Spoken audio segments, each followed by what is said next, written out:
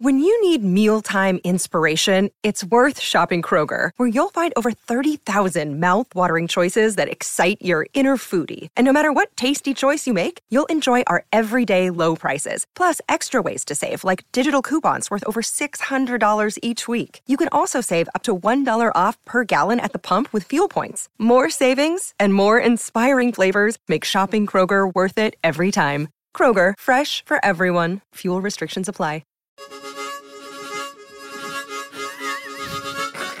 Every fucking time.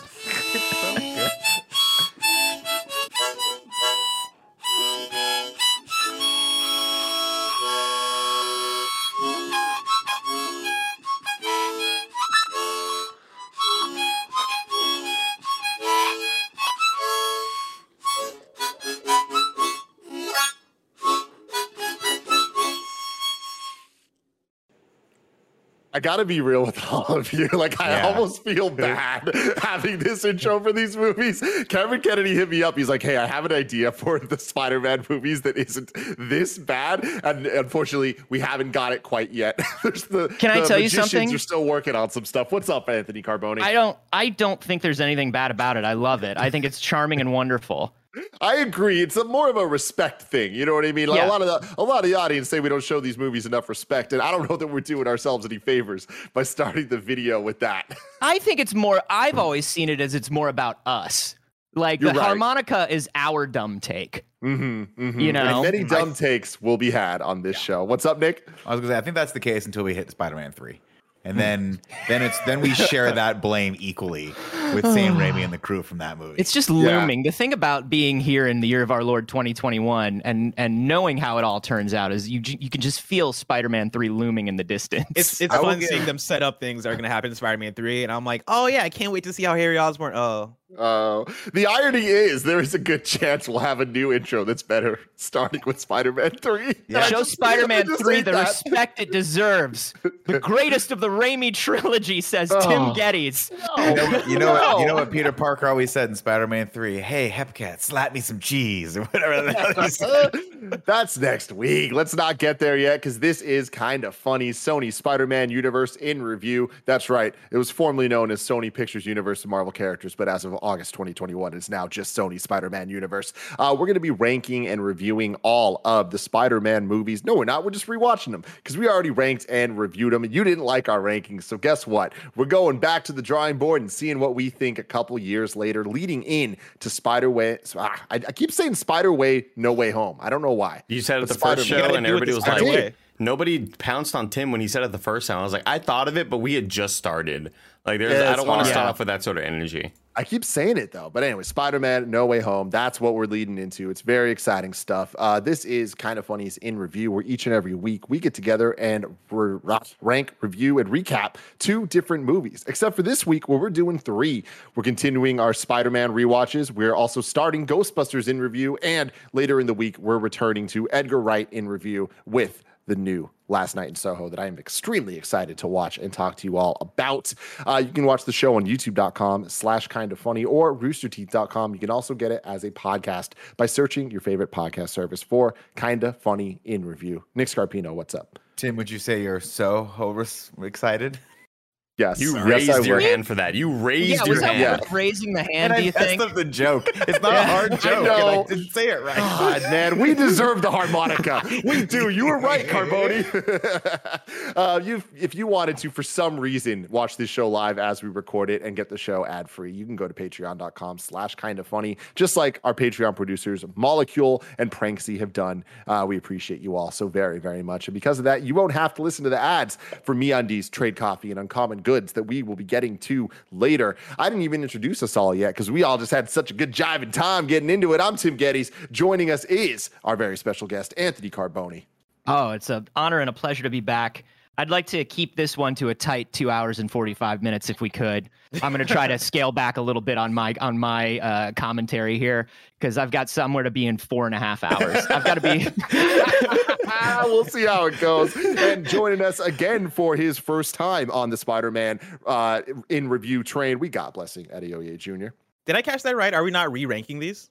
No. No, hell no. Then why am I here? That's the whole point I came. I want to make sure we got it right this time. You're telling me we're not re-ranking these. Damn. There's only Blessing and I are going to make our own because we weren't here for the first one. We'll make our own ranking. I like make it perfectly available. fine. Okay, I like that. I actually really like Follow it. me on follow my live journal and you'll get that ranking. And I think me and Anthony Carbone are going to align a lot based on Anthony's thoughts on Spider-Man 1. I'm excited for this because I think me and you are both going to agree on Spider-Man 2. I still think about you. I still think about you saying a collection of memories about Spider-Man 1, and I was like, God damn, that's great. What a poet. Thank you. What a poet. It's like Aunt May in this movie. Of course, we also have the producer / seducer, Nick Scarpino. Peter. A fan favorite. Gotta love it. And of course, it's in review. So we have the Nitro Rifle, Andy Cortez. Hello, everyone. Hope you all are doing great. Great afternoon, everybody. Great afternoon. I know this intro has great evening. already been a great sign of the energy we have going into this episode, but I love, and I'm just teasing this out for now, that Anthony Carbone referenced LiveJournal, and this will not be the last you hear of LiveJournal this episode. So No, it will get not. ready for that. You won't know when it's coming, but it's coming, everybody. And for whenever it does eventually arrive here, Carboni, make sure the gate on your mic real low so we can. Oh yeah, You know yeah, what I'm yeah, saying? yeah. Okay. Cool, I see. cool, I see where you're yeah, coming from. Yeah. That's some fun stuff, but let's get into it. Today, we are talking about Spider-Man 2. The original title for this was going to just be The Amazing Spider-Man, but they ended up not doing that, obviously. The reboot later would get that name. But I just love that they just called it Spider-Man 2. Like, that is such a bygone era of just like, let's just add some numbers. Like, they just don't do that anymore. Like, I can't think of any franchises nowadays that would ever just put a number after that thing. Am I missing anything? The Last of Us Part 2. Yeah. Well, it's Sony, so they focus tested like a bunch. It was almost Spider-Man No More. It was almost Spider-Man Unmasked. It was almost like they had like 4 different titles for it, and then I think it just turned into a fuck it, just put the movie out. We just have to get this movie out, please. It was released on June 30th, 2004, aka my 15th birthday. Damn. And I saw this on my 15th birthday, and I had a great time being a 15-year-old. It was fantastic stuff. It was directed by Sam Raimi once again. Music once again done by Danny Elfman. It had a budget of $200 million and a box office of $789 million, making it the 3rd highest grossing film of 2004. Would anyone like to guess what the 2 movies above it are? 2004. The Matrix. No. One of the Matrix movies. Mm-mm. Anything that had to do with Keanu Reeves. No. Can I get? Okay, is Leonardo DiCaprio in the movie? Titanic. No. Fuck. It's What was happening in 2004? Prisoner Yeah. of Azkaban. Prisoner of Azkaban coming in at number 2. Prisoner of Azkaban. But what was above The best Spider-Man Harry Potter 2? movie. And what was above Harry Potter and the Prisoner of Azkaban? No. Was that a Lord of the chance? Rings! No, I know There this. we go. Blessing Shrek? got it. Oh, Shrek. I fucking knew it. Shrek It 2. was. I was like, It what was was I doing? Shrek 2. Well, because in 2004, I would have been in 4th grade. We don't In June wanna know. We 2004, don't I would wanna have been know, going. Bless. I would have been going into 5th grade, and I was like, what would I have been watching in that moment? It would have been Shrek, or Shrek 2. Wow. Shrek 2. It was Shrek 2. Look, we know what the real franchise was. You know what I mean? We know what the real money-making, long-lasting franchise was that came out of the early 2000s, and it was fucking Shrek. It was, and they didn't Still bother. never seen it. Hey, wait, no, hey, you're lying. You've never seen Shrek? Never seen Shrek. That's You right. should- Shrek is pretty good. He's never Yeah. seen 8 Mile. Yeah. Bless. I've never seen 8 Mile. But We this gotta is- do this is a story for we another gotta do time. Shrek and 8 Mile in review in this Both. review series. But Here's also, what I'm like, gonna say about Shrek versus Spider-Man. Only one of these film franchises was released on Game Boy Advance cartridges. Do you know what I mean? I think When you've I don't know. I hit don't. Game Which Boy one? Advance video cartridges, that's when you know you're the biggest movie around. Different and that echelon. was Video. Shrek. Yeah. It's funny you Gotcha. say that, Anthony, because while the box office, while it was only 3rd of that year, it was 1st in another highest selling video category. And it is to this date, the best selling Sony UMD of all time, playable only on the PlayStation Portable. And I think they made a standalone device where you could watch it on TV. But why the fuck would you ever do that? format I, for of the one, future. watched it so many times, this movie on my PlayStation Portable. You gotta love it. When I look at a list of top selling UMDs, the list is as follows.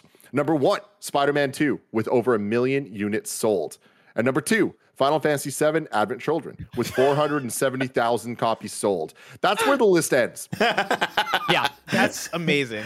Go ahead, Nick. Nick Scarpino. I was told there was not going to be this much video game talk on this movie podcast.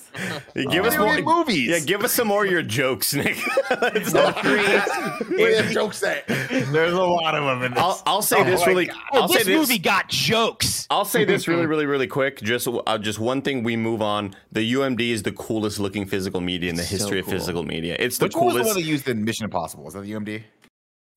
I don't know. I feel like they probably used the UMD. That sounds kind of right. That they might have used a PlayStation PSP UMD in the Sony movie Mission Impossible. That sounds right. Which Mission Impossible? Media. Hold on, I gotta look at it. Because in Mission Impossible, like a movie that starts off with Limp Bizkit, you know. Remember the one where he's doing the hand Mission Impossible 1 where he's like, oh, and it's like a CD, but it's not a CD. But I remember having one of those little doors. There's no Mission Impossible 1 came out like the 90s, though, right? Oh, okay. Yeah, maybe you're right. No, maybe it wasn't. Was it a mini disc? Was it a Sony mini disc? It must have been. Oh, so cool. Sony's physical media was so cool, man. Let's do a ranking of that later. Yeah. I mean, Sony beta, the beta, great tape format. Died very quickly. Rest in peace. If I can just start off here with some Spider-Man 2 and some stuff before we get into the plot. What I like about Spider-Man 2 here is this is the best one of these 3 movies, hands down. But this is where shit is falling apart behind the scenes. Like, that's my favorite thing about this movie is everything is about to go wrong, but we don't see the fallout of that until Spider-Man 3. But like, I want to run down the list of insane things that happened before, like on Spider-Man 2. Before we get to that, I want to let you know because this is insane. The other facts I have for you, the awards. This film won Best Visual Effects at the 77th Academy Awards. It was also nominated for Best Sound Mixing and Best Sound Design, or Best Sound Editing. And can I start off with one of the facts for you, Anthony? Yeah. And then you can go from there. Sure. Tobey Maguire was fired due to reports of him faking a back injury for a larger pay raise for Spider-Man 2. Yep. Jake Gyllenhaal was lined up to play Spider-Man and had already begun preparation, but Maguire decided to take part after all. However, according to the DVD commentary, the "my back" joke after Peter falls from the roof, where he was like, I'm back, and then he falls, he's like, my back, that was purely coincidental. It was written into the script before Maguire's problem arose. Maguire apologized to the studio execs and got his role back. Gyllenhaal would go on to play Mysterio 15 years later in Spider-Man Far From Home. This franchise. As I say that, I just want to put this out to everyone. I know that you guys are probably like, you guys were wowed by this last time. Why are you acting like you've never heard it? Because that's how our memories work, okay? We talk about a lot of things and a lot of facts and a lot of movies. I read this today and I'm like, I didn't know that. So there you go. Also, I was not there and Blessing was not there. So that's true. Is fun stuff that we are sharing for the first time. Very true. But I will say something that was not in there before Tobey Maguire's back injury is if you look at the front page where it says Spider-Man and Doc Ock rob bank, there's a small story that's in there where if you freeze frame, it says, does chronic back pain lead to brain shrinkage? Oh my God. And that's God. something that the prop master threw in to make fun of Tobey Maguire. Oh my God. That's hilarious. Wow. You're playing don't poke the bear, prop master. No, don't poke the bear. Maybe there the was apparently was like a lot of Jake that. Gyllenhaal fan. He was like, dude, I think this guy really taking this movie could have been great. So it was because Tobey Maguire wanted either $25 million for this one movie or 10% of the gross, whichever's bigger was higher. Insane. Yeah, that was ridiculous. $70 million.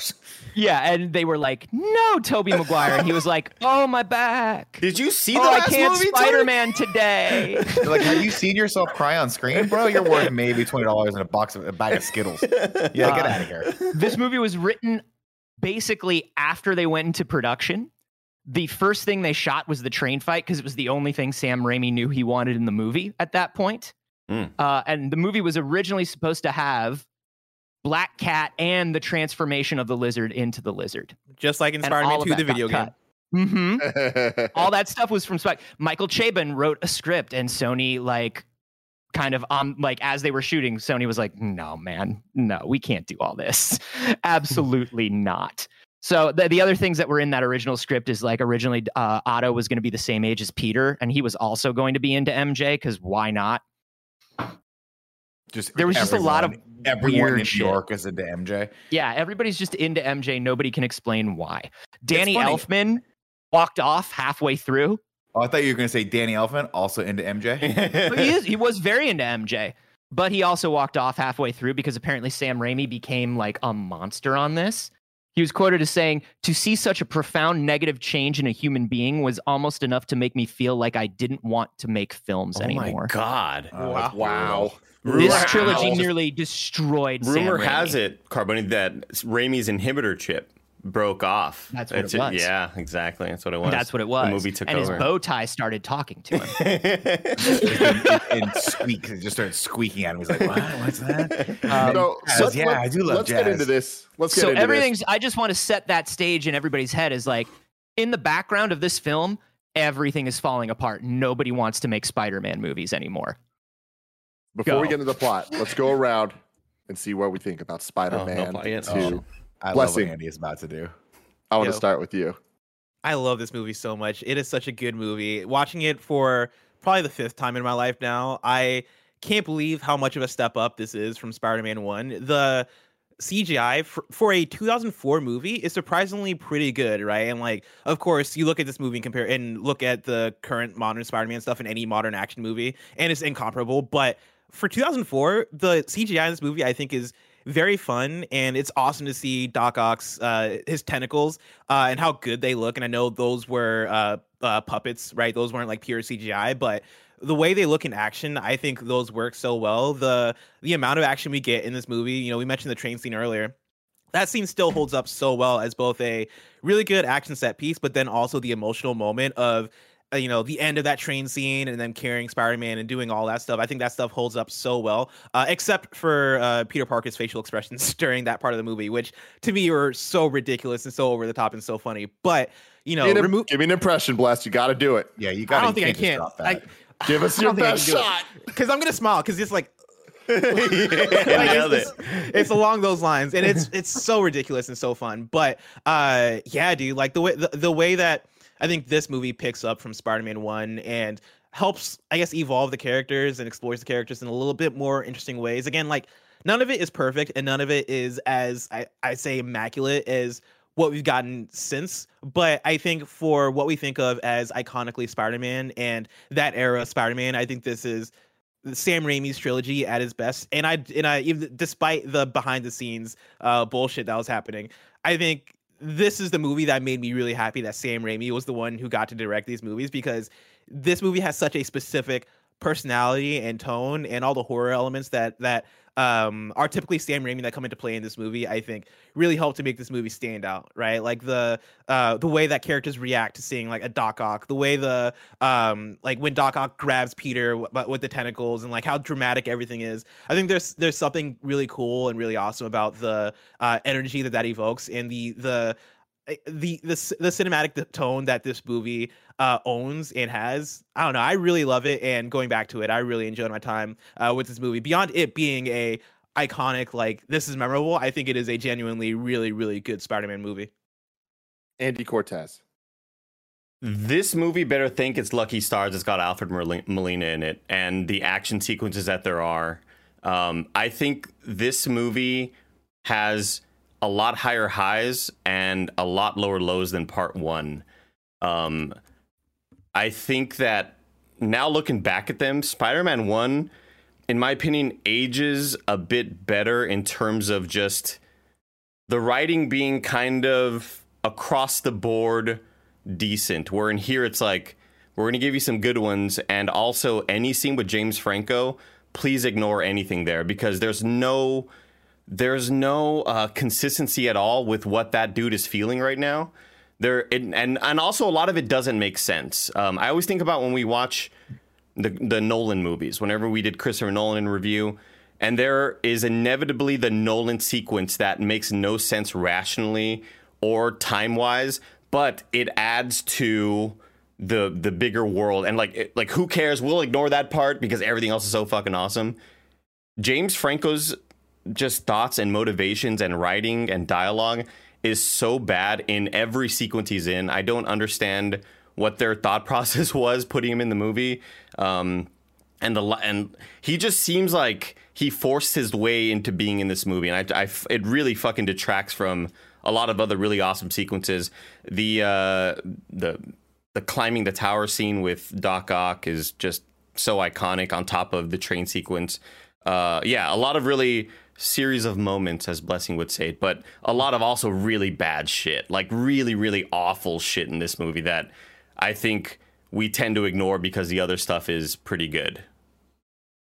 You got to give Franco a little bit of leeway, though. He was getting like 4 degrees at the time. He was getting 4 degrees and texting 16-year-old women. Oh, wow. You're so right. You're so right. 1,000%. Yeah, he was juggling a lot. Anthony Carboni, what do you think? This is definitely the best of the 3. I do agree with you, Andy, where when they miss the mark in this one, they miss big. Like, they take bigger swings in this movie, and so the misses are bigger, but and more obvious. Yeah, this movie, number one, this movie got jokes, which the first movie did not have as much of. They are mostly at Peter's expense, as opposed to Peter being the quippy Spider-Man that we want him to be still. The broom closet.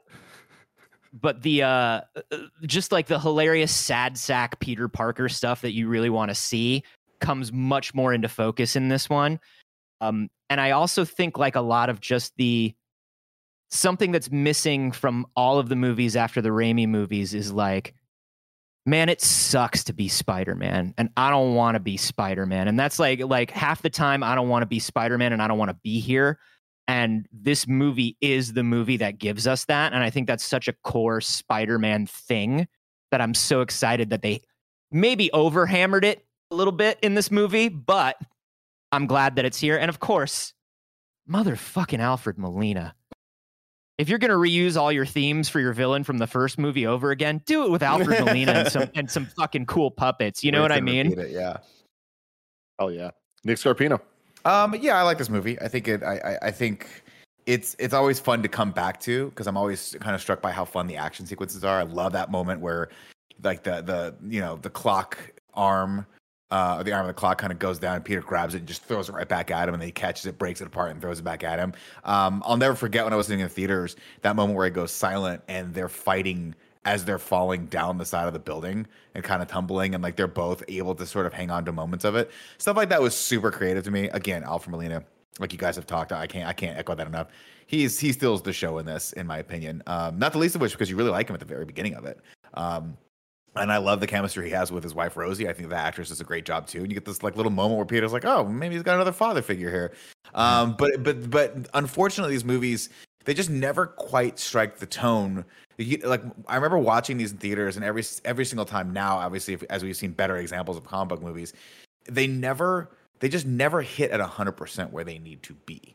And there's always something silly or something just bad, or something that seems really, even for the time, outdated that's happening, where you just keep asking yourself shit like, Peter, can't you just have some level of a work-life balance? Like, hey, Peter, why don't you move back in with your aunt? You can't afford anything. Hey, Peter, there's lots of different things you could be doing right now to make money than, it's just all sorts of silly questions. But the movie is entertaining, and I think Tobey Maguire's Spider-Man kind of holds up in it. And I remember leaving theaters in this movie thinking, oh, I'd watch a third one of these for sure if they made one. And boy, was I wrong. That's a real monkey's paw. To shout out to Alfred Molina, and something that Anthony has brought up in terms of the jokes, right? Like, the thing I love about when they introduce Doc Ock's character is the joke he cracks, where he is like, "Hey, did anybody here lose a pocket of like $20 bills wrapped in a rubber band? Because we found the rubber band." I think that is such a good way to establish his character as like, oh, this guy's cool. Like, this guy has jokes and he's funny. He's the cool substitute. Yeah, exactly. So shout out to that, and then also shout out to Anthony mentioned the jokes at Peter Parker's expense. One of the ones that I like a lot, and it's not even a joke. It's just a moment in the movie is when he's doing laundry and he takes out the Spider-Man suit, which is very risky to be doing in public like that, bro. Yeah. Like, you might want to, I don't know, put that in like a bag and then wash it or something. Maybe not have it out there. Like a garment bag. Like a Yeah. small, yeah. But all of his other clothes being like stained. delicate bags. blue and red, and like Tobey Maguire's Spider-Man or Peter Parker just being this miserable Peter Parker is one that I don't know. I really like that interpretation of Peter Parker. I love all of the, I guess, on-screen interpretations for the most part. I think we'll get to Amazing Spider-Man when we get to it, because that's the one where I'm like, nah, you're too cool. But in terms of the nerdy or kiddie, or like in this case the miserable Peter Parker, I think this movie does a good job in terms of balancing the humor and making it not feel like how we felt during the first movie, where it's like, nah, man, you're just weird and creepy and awkward. Yeah. In this movie, there are plenty of times where I was like, oh shit, like Tobey Maguire looks great. Like his fit body actually fits his face this time around, as opposed to in Spider-Man 1, where I was like, did they Photoshop that? Because that looks off. There was definitely he's still a little weird, but yeah. A little bit. Did we all laugh at the moment where he fights Mops for 25 minutes? Yeah, yes. We'll get there, actually, yes, but let's jump into that, man. No, hold on. I want to give my thoughts. Did we laugh at the part where he just can't get an hors d'oeuvre to save his life? Yes. Did we laugh at the part where people just hit him in the fucking head as he's on the sidewalk? All those are so heavy-handed. Tim, what'd you think? I think that this is easily one of the best sequels of all time in terms of improving on the first movie. I think it's a fantastic take on 1960s Spider-Man, and I just don't like 1960s Spider-Man, and that's what it comes down to. That's where so much of my opinion of this movie comes from. This is obviously a classic. I enjoyed the hell out of my time watching this. I will watch this movie for the rest of my life and still enjoy it, but it is not what I think of when I think of good Spider-Man movies or stories, and a lot of that has to do with kind of what Andy was alluding to with the highs and lows. I feel like anytime this movie has a great high, which it has so many of them, whether it's the subway train scene of like his sacrifice essentially, and the train fight, and so many moments always have something happening that's like, oh man, that scene would have been great if we didn't have that guy in it, or didn't have that line of dialogue, or if you took it a little more seriously or a little less seriously. Like the whole kind of pivotal moment of Aunt May, like performing this poem to Peter about what a hero needs to be. It comes out of nowhere. It's like, it feels so, this is a movie. I'm so taken out of this because we need him to have this moment. And like the moments happen in this movie, but for them to earn it, they only earn it by basically setting it up and then paying it off without actual build. It's just kind of like, well, you got to do this to get to that XYZ. We have this movie. Yeah. And it's like that. It ends up being a very, very, very more than competent film. I would say that this is a good movie. Yeah. I just don't think that it is a great Spider-Man movie. I think it's a good Spider-Man movie, but it does so many things and has so many ideas that are just antithetical from what I like most about Spider-Man, and they just go too hard into some things I do like that kind of take it down a notch. But like you guys said, Alfred Molina is fantastic. I love him. I love how sympathetic he is. I love that from the first time we see him on camera, we're like, I'm in. I believe in you. I believe in your family. I believe in your relationship with Peter. And then J. Jonah Jameson, still 100% 10 out of 10. Killing the game. Every single scene he's in. At the wedding when he calls and he's just like, hey, let's cancel the caviar. It's like, that is so fucking funny. And the movie, great name. Deborah, so perfect for the writing there. But the movie ending with the "Go Get Him, Tiger" and Spider-Man going out, and like we see her looking kind of sad as the final shot. Like I remember leaving this movie and being like, "Holy shit, what is the third movie going to be?" This movie does such a good job of building on what the first movie had, adding more Kurt Connors, adding more like other characters that could potentially turn into something in the future, more name drops, more just kind of world building and like where the relationships are between the different characters. We obviously know they don't go anywhere with that, but that's not this movie's fault. This movie built that stuff very well, and I think that is a major props to this, because it wasn't a post-credit scene teeing up a sequel. It was stuff embedded in the movie that's teeing up the future and making the world feel a lot bigger. So for all that, it's like, yes, this is a good movie, but I still don't think that I'm wrong about where I'm at with Spider-Man 2. Andy Cortez. I also just quickly want to say that I don't think that MJ's writing is worse in this movie, but it's close at a lot. It's not better. Like it is. Oof, there's a lot. Her again. I just don't know what the thinking was behind a lot of the writing and them being on screen with like James Franco and her being on screen. What was the thought process there? I'd love to like hear the reasoning for what those lines were, and it's just it's baffling at times when they're on screen. I don't think they had one. I also just don't. I've just never thought they nailed the chemistry between Tobey Maguire and Kirsten Dunst's characters in these. They just not really. No. Every line of dialogue they say is such a stretch. Where she's like, "You've always been my best friend," and I'm like, "Have you? Have we ever seen them hang? And what? Like, you can't just say you've always been my best friend. You have to show people scenes where these people are connecting. And there's no moment in this movie where Tobey Maguire is anything but a weird kind of slog in her life that just keeps turning up. And she's like, dude, I'm moving on. I'm marrying a fucking astronaut, for Christ's sake. Get over yourself, Peter Parker. But then First man to play football on the moon. You've always been standing in my door. I've always been standing in your door. I was like, when? In high school, you barely noticed this guy was alive? Yeah. It's Plus, so sucks. weird. It Are you sucks thinking because of Joe Manganiello? No. MJ, Wait, are you thinking of Joe Manganiello? Yeah, It's like it's shit. It sucks because you're right. Like, it doesn't fit between them. But I love the writing of the movie and the theme and tone of their relationship, not the dialogue of the relationship, but him saying the way she looks at you doesn't look at you. However you want to look at it. I love that, and I just wish that their chemistry could back up that type of feeling and that type of storytelling. And that's the thing. Like, go ahead, Andy. I was just gonna say, yeah, they're trying to let the like the Aunt May has a line in here where she talks about how it's been 2 years since Ben died, and I think they're really trying to let that 2 years of space in between do a lot of heavy lifting for some of the plot stuff that they didn't get right in the first one. Yeah, I think they want us to think that, like, over the last 2 years, Peter and MJ and Harry have become closer or something like that. You know what I mean? But they want that negative space to fill it in. And they want the negatives. No, and I want that. And they also, as filmmakers, want the negative space between 2001 and 2004 sort of make that first movie a little fuzzier in your mind. Yeah, like you forget about it a bit. So they can get away with MJ saying that.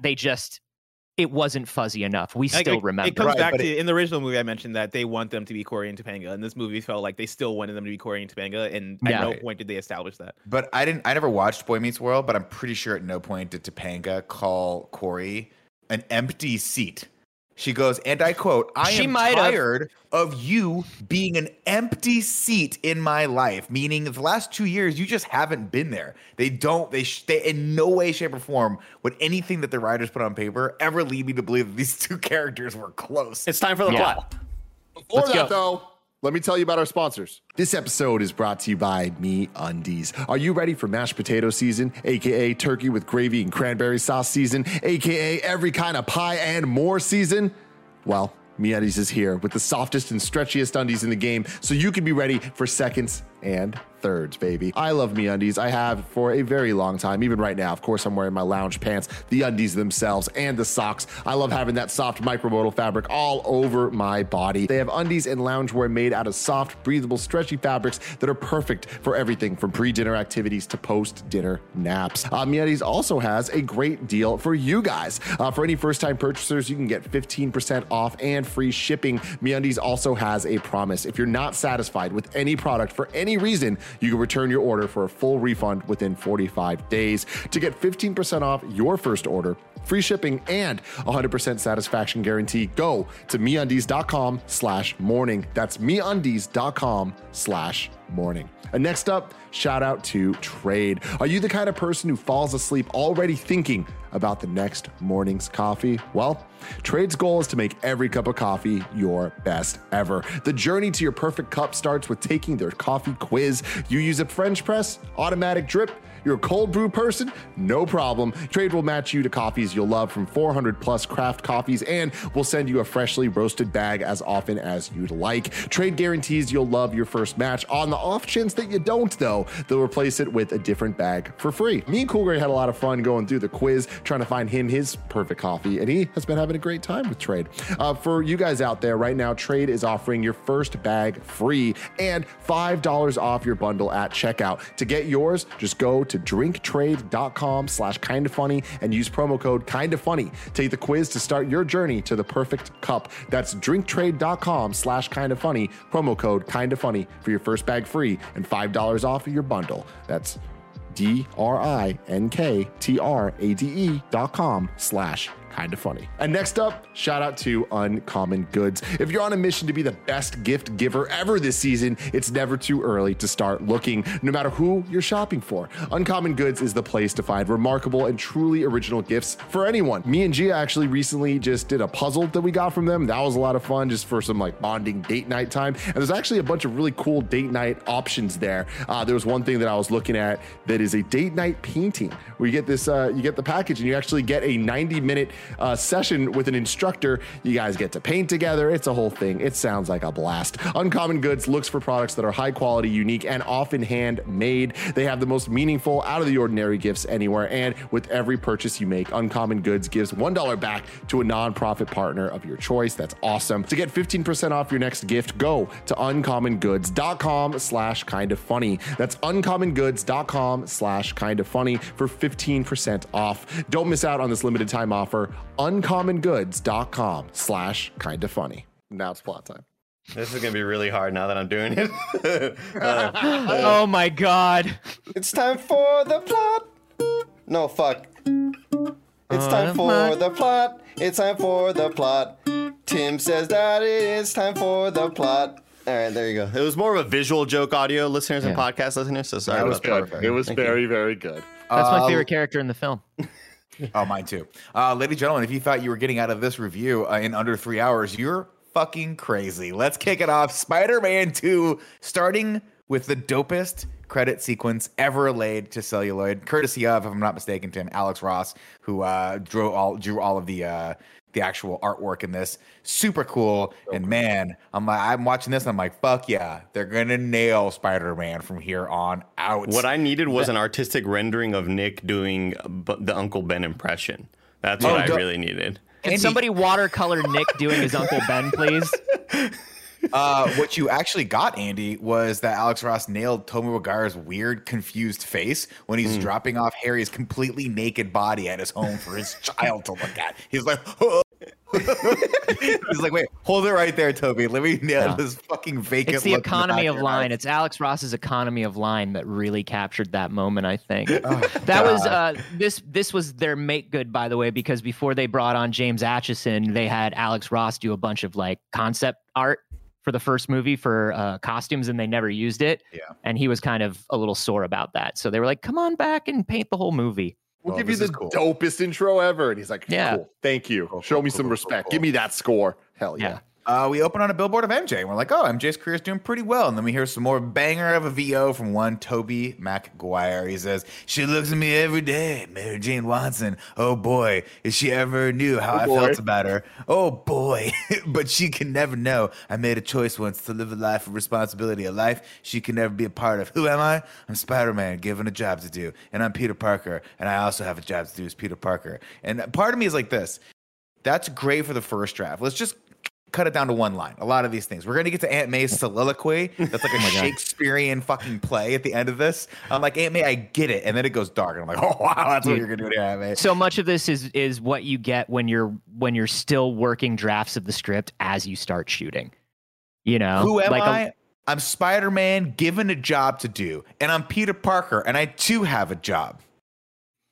My job, Spider-Man's job. Two different jobs. We're also two different people. Do my job we're the same. Don't get it twisted. And we're the same guy. Anyways, Peter is late for his job at Joe's Pizza, where he's the delivery guy. And let me tell you right now, we talk. I'm pretty sure we talked about this in the last one.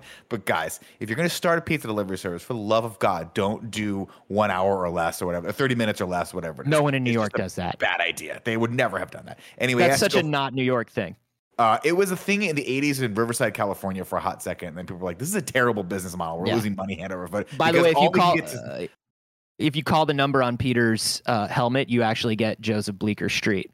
And they actually love it. I don't know if that's still true, but you used to actually get the real pizza place. That's really cool. That's awesome. That's and also, what a weird thing for Asif Manvi to do to Peter in front of the public, to give him an ultimatum and say, you have 7 minutes to go this many blocks or else you're fucking fired. What? what like that's Take it not a seriously. it's like Take this you movie gotta understand he's on a bike, and that is not a realistic thing to ask of this person. Like that's a dangerous thing, it's dude. setting him up for failure for sure. But he said, Peter, you're a nice guy, but you're just not dependable. And that's going to be the theme of the movie here. How can Peter become dependable? At first, Peter tries to do it the hard way, and then he wisens up and he's like, oh, fuck, I forgot I'm Spider-Man. So he takes off, but some stupid kids who don't know how to play with a ball get in the way. So Spider-Man has to save their dumbasses, causing his pizza to go on some random fucking creepy dude's balcony. And the guy's like, oh, That pizza. dude, I'll help myself. Pizza.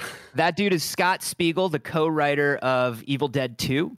Huh. And a lot of the things That sounds like right. that, like you were talking about, where it's like some people don't know how to say their lines or what are they doing there.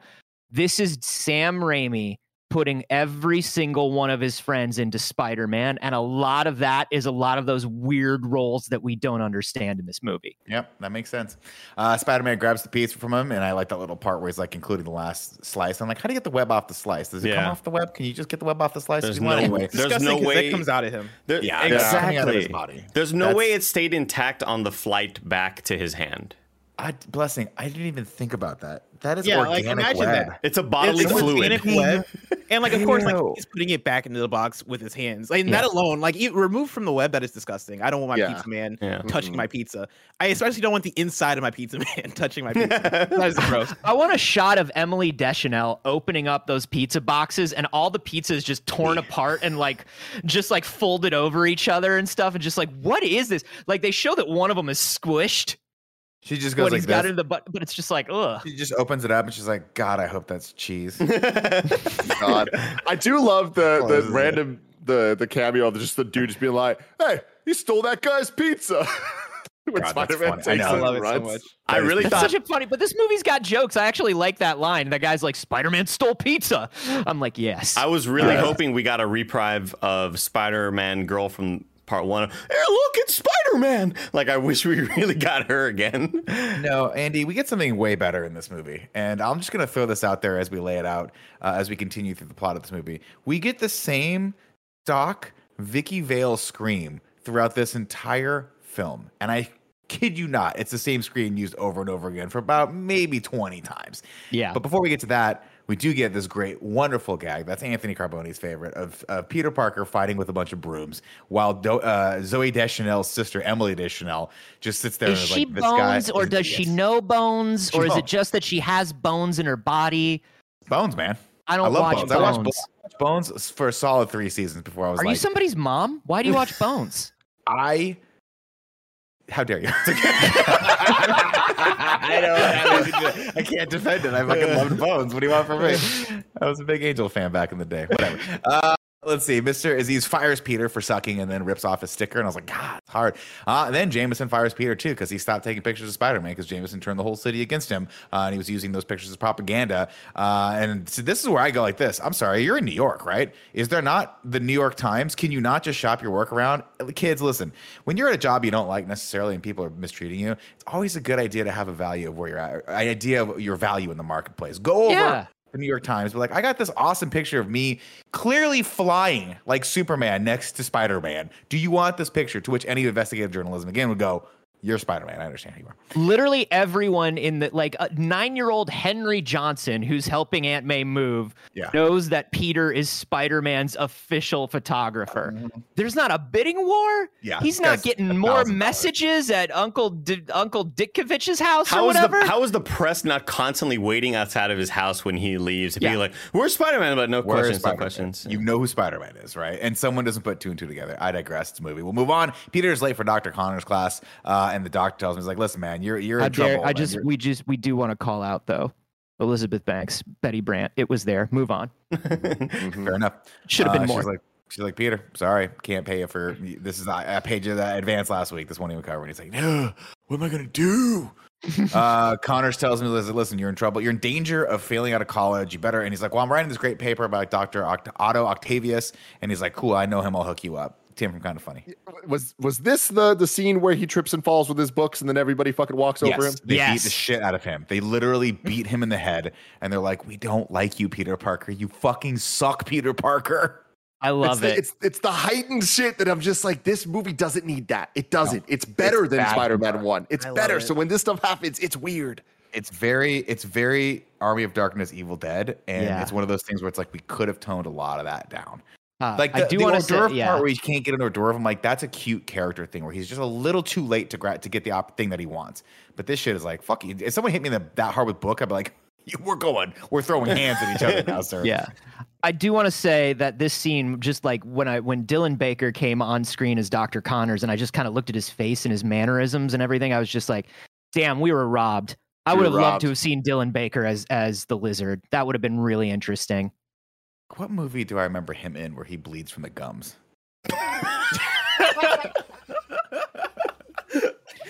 I'm sorry. That could be any movie where somebody bleeds from the gums.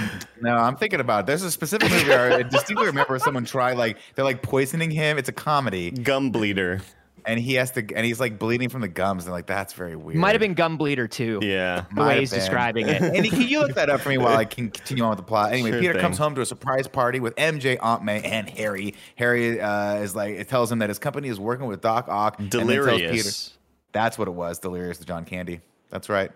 Y'all thought I was crazy, and now that you know it's real, you think I'm crazy. All I googled was Dylan Baker gums bleed.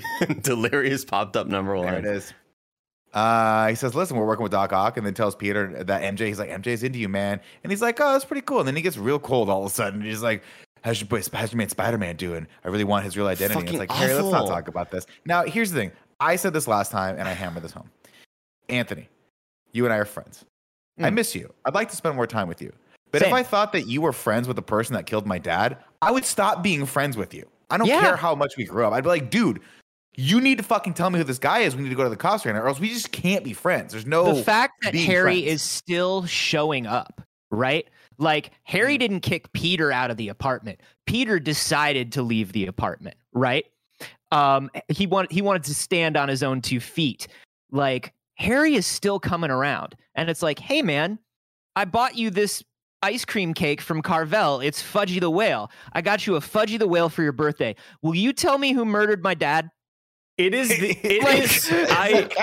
trying to talk. I have such a problem. This is where it starts with Franco, because this is like, I got a personal grudge against this motherfucker. Got a vendetta. Because this is where the bad writing really begins, where it's first off, in any realistic world, Harry is not going to that party. In any realistic world, you ended on bad terms. You hate him because you think he stole MJ from you. Why would you answer Aunt May's call or whatever saying that you're going to go to a party? Like, you hate this guy. You think he's keeping a secret about who killed your father. It's just all of this is so incredibly improbable. Yeah, I think it would have been totally fine to have him just be an antagonist in this movie. And then the first time we see him is at this presentation where he's like, Peter, what the fuck are you doing here?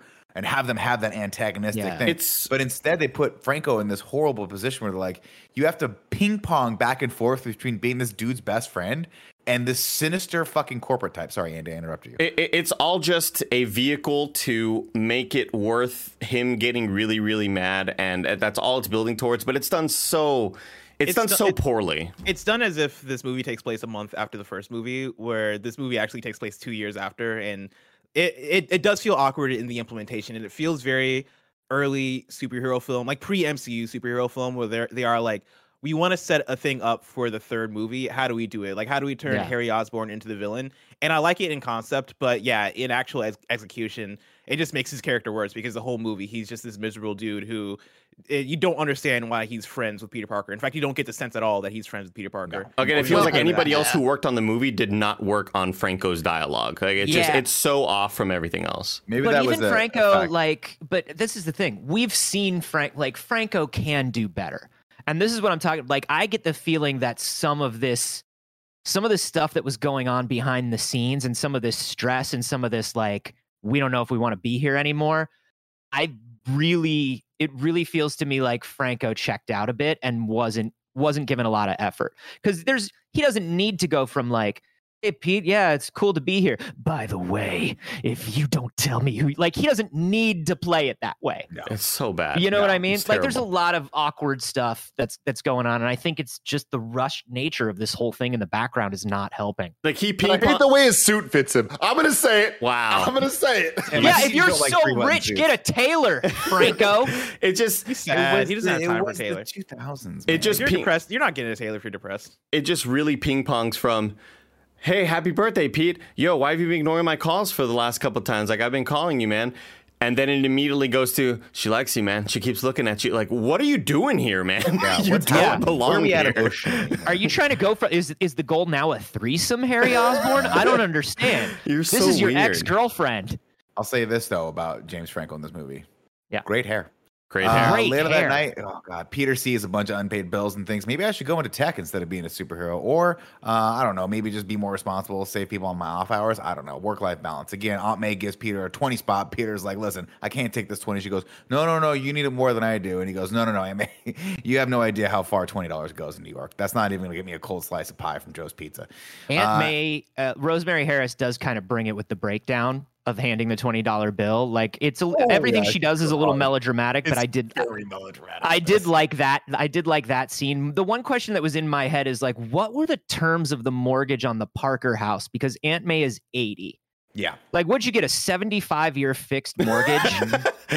You got a bad deal, Aunt May. You have to imagine at some point they remortgaged the house to pay for Uncle Ben's something or other. And Yeah, then they for just sure. Got into bad, right? It's just bad news bears. But also, like, maybe have a renter. You got a couple extra rooms, right? Get a couple renters in there. Like, maybe your deadbeat fucking nephew who's living the big life in his weird, horrible studio apartment next to Mr. Dickovich and his whole family. $300 We'll get a there. picture is not going to pay for your apartment in Midtown, Pete, but it could probably go a large way towards Aunt May's mortgage. I you would say know? May's mortgage probably maybe $2,000 a month, $300. That's a pretty big chunk of it, buddy. Every week. Well, Come on, you I make can't it. believe we went 3 hours last week talking about Spider-Man, and we talked about so many age differences and stuff. And to my recollection, we didn't talk about how ridiculous it is. I love them. I love them to death. The casting of Aunt May and Uncle Ben looks great. But why is she the oldest human being I've ever seen? That is the aunt to a 18-year-old in that I movie. don't know. Yeah. I don't Wasn't know. it? It's Wasn't it in the crazy. comics like the original reason that Aunt May was so old is like she's actually like great aunt or Great, something yeah. like that? That makes more sense. That makes but like sense. when we got around to Marissa Tomei, you were like, oh yeah, that makes sense, right? Yeah, She'd that's be like, correct. That is age correct. Same for age as a mom. kid who's 15. Yeah, mom Yeah. age, older, slightly younger, doesn't matter. Anyway, Aunt May it is weird, pulls though. Peter aside and says, "Listen, I gotta be honest. When I think about that dude that killed Uncle Ben, I really want to just fucking murder that guy." And Peter's like, "Don't worry about it. I already took care of it." Yeah. I fucking killed that guy, right? Murder. MJ waits around for Peter. She's like, I like seeing you tonight, Peter. And Peter responds, oh boy, yeah. Hey, Mr. Miyagi, a girl talk to me. And then he's like, one of the problems This is that I the Peter have. Parker y'all love. I'm just putting it out there. One of the y'all? problems No, that I you Not have. y'all. Not y'all. Yeah. One of the problems that I have with this movie is how many scenes are directly mirrored from the first one. And I understand that they're trying to set up plot parallels, but there are so many themes and so many scenes that are directly mirrored. And this was Right. one of them. I felt like I was watching the same scene again without much change from the first film. well, Because in this she's one, even doing that same MJ thing where she's like, do you like me? do you like me? I Yeah. hate Will it. you say it? Carboni, I fucking hate her performance here because she, as I'm watching it, I go, in the back of my mind, if I knew nothing about, if this was like my first, movie watching and being sort of shown Spider-Man, I'd be like, is she really a villain that's trying to get him to kiss her because she has poison on her lips like Poison Ivy? Why Right. is she like, well, what do you think, Peter? And like, is she really going to try to fuck him over? It's so poorly like directed, and she's just not, I don't know. Everything with MJ in this movie is just not good. MJ dirty. They do MJ dirty in this trilogy because everything she is like, will you say you love me? Because if you don't, immediately in the next scene, I'm going to have another boyfriend. It's to the point where, then once I have that other boyfriend, I will still ask you if you love me, and if not, maybe a third boyfriend.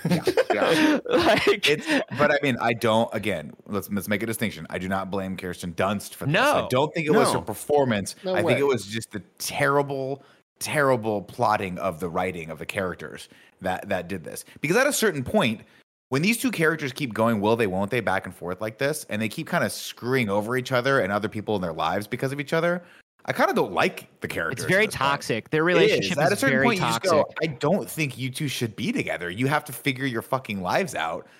Maybe just go on and like be Spider-Man for a couple years and get over it, man. She wasn't so naturally charming. I think Kirsten Dunst is just so naturally charming. This would have never played. Yeah, I'm no longer rooting for this. Anyway, MJ tells him that she's seeing someone now, and Peter tells her that he's coming to her. He's like, "Listen, I'm gonna come to your play tomorrow." And she's like, "I just fucking told you I'm dating someone." That is me.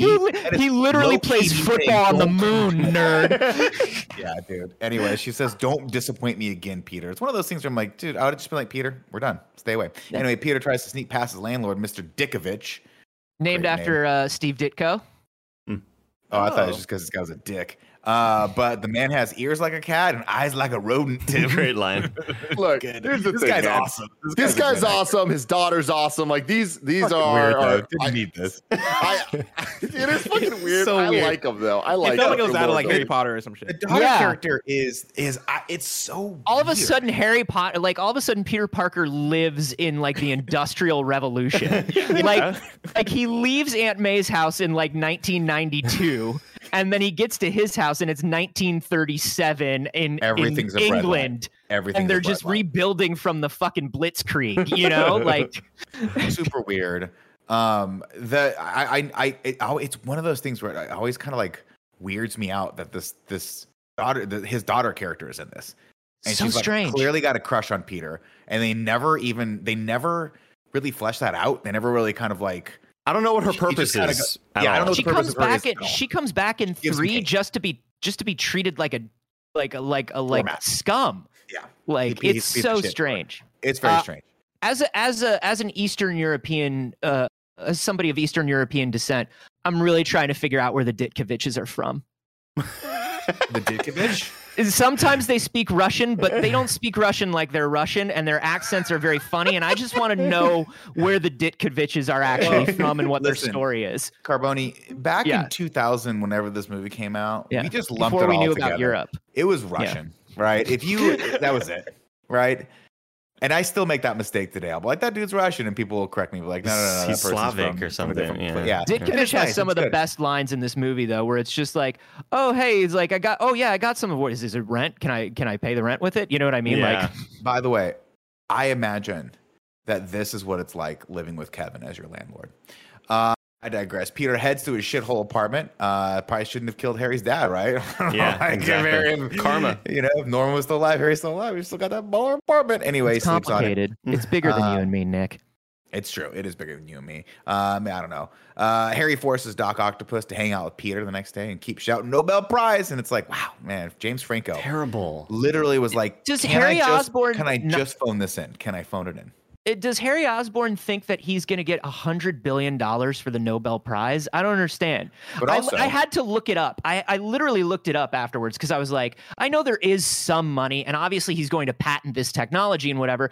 But like, why does he keep saying Nobel Prize money, Nobel Prize? I looked it up. You win $1 million for the Nobel Prize. Oh shit! Which is not going to pay you back for your robot arms and your mini sun. No, that's tiny sun. You're in the it's red, a Harry. tiny sun. It's such a small sun. Small, uncontrollable sun. Yeah, this all of this sequence with Harry and James Franco's character just really reminds me of like, okay, I have a book of like how to write Business Executive 101. And it's all about the dollars, Nobel Prize, and like it's like an SNL character at this point. It's so bad. All of it is so terrible. I hate it. But it's funny too because he's in like, a great scene. Like that's the problem. It's like you take him out, and there's a lot of cool stuff happening. I feel like the meeting of Peter and Otto, like this movie to me, like the background that I'm using is Peter's apartment from Spider-Man and His Amazing Friends. It's his room in Aunt May's house, and Peter's big bad in that cartoon was Doc Ock. Doc Ock was for me the big Spider-Man villain. I understood why the first one had to be the Green Goblin, but Doc Ock was my Spider-Man villain.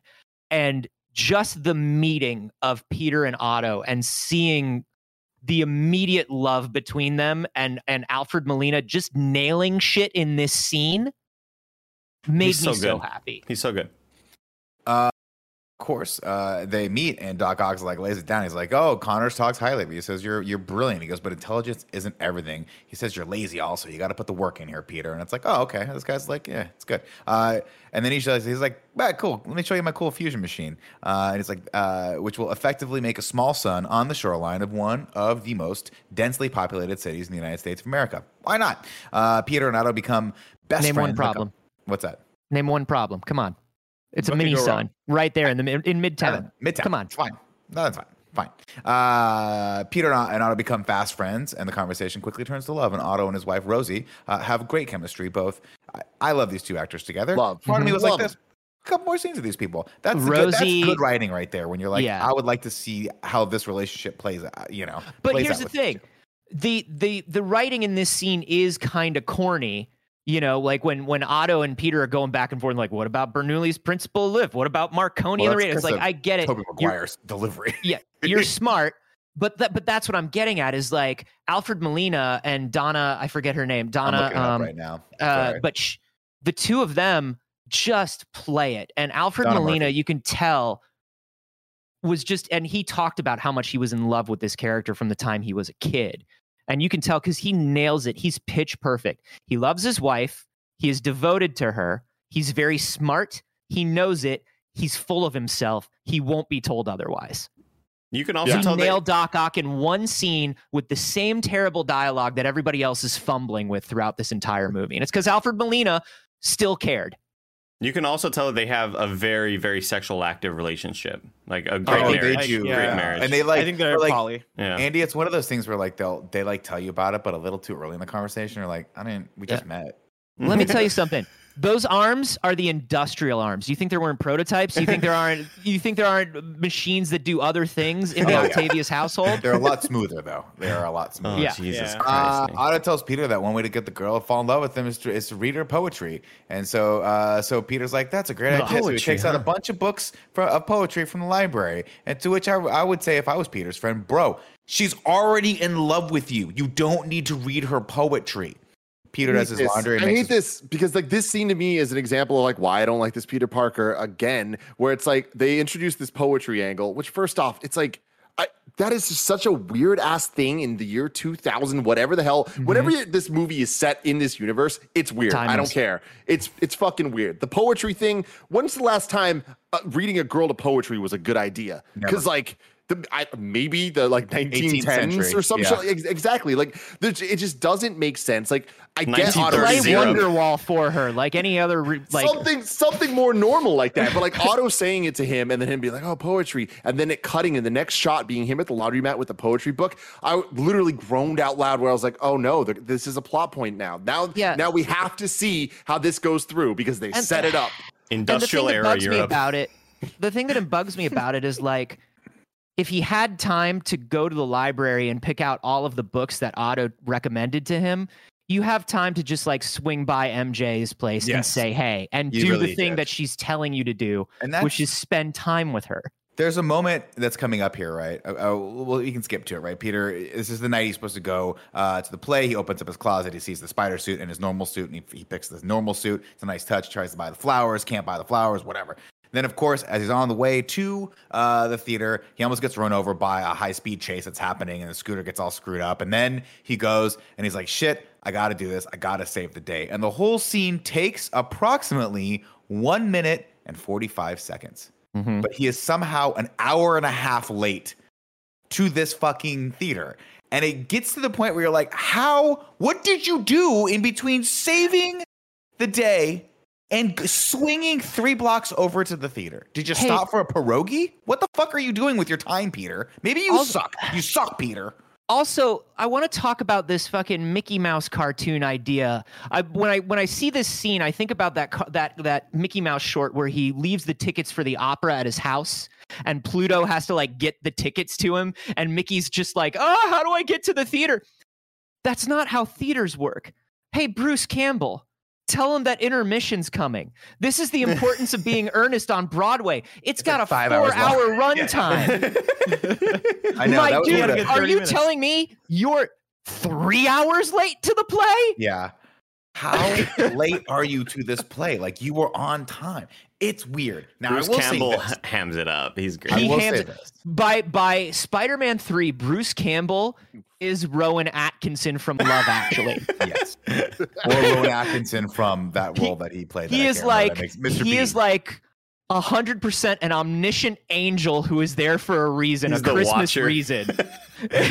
Now, here's what I'll say. Having just gone to a musical last week. This is my favorite one of these three, by the way. I just want to remind that's- everybody of I know. that. That's the thing.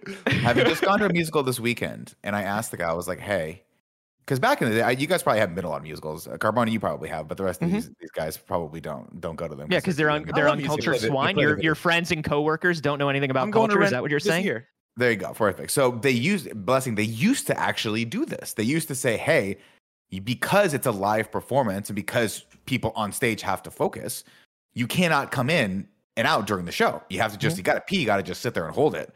That used to be the way it is. Now I think they've changed that probably because of COVID, because people are like, oh, get the fuck out They of have. here. I'm out of here. There are certain times during a play where the ushers will hold you, but it's usually like a minute or two. But remember, we're in a timeless Sam Raimi New York. Right, of course. But even then, they had intermission. But That's all I'm saying. But I will say, as much as Bruce Campbell is annoying in this, a 22-year-old Nick, I was like, let him in the fucking thing. 41-year-old, hey, you know what? People paid really good money to see Kirsten Dunst in The Importance of Being Earnest on Broadway.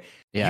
You got to sit out there, buddy. I'm sorry. Yeah. You can't come in. That's how it's going to go. I will say the scene before this made me wonder if this New York is Gotham, because earlier in the movie, we had the scene where Peter Parker saved the two kids that are about to get hit by a car.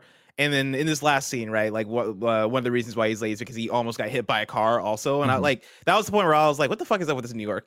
Because he got to the play and there was also the thing of the officer being like, hey, I'm going to tow your car. And at this point, I'm just like, I don't think I want to live in New York. No. This movie is Yeah. making New York seem like a terrible place to live. This is But just also- the civil. Where are the civil engineers? You know what I mean? Because this is not Yeah. Gotham. This is just a Gotham of no stoplights. Why is everybody about to get hit by a car? Also, but he- we did Peter- we did kind of skate over the fact that like that scene is good Spider-Man action, and in just those 2 years, they learned a lot about how to make a Spider-Man action scene. I love, by the way, but again, talking about tonally off scenes, he pulls up, correct me if I'm wrong, in the getaway car. Right? And the And cop's he's like, I don't "Hey, care if buddy." you tow it; it's the getaway car. But the cop, no, he doesn't say that. The cop goes, Yeah. hey, buddy, if you park there, I'm going to have to tow you. And Yeah, he Peter says, goes, "Whatever." Whatever, man.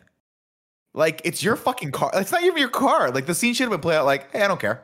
It's not my car. Right? It should have been played for laughs. I don't feel. I feel like his line reading is somewhere in between mine and yours.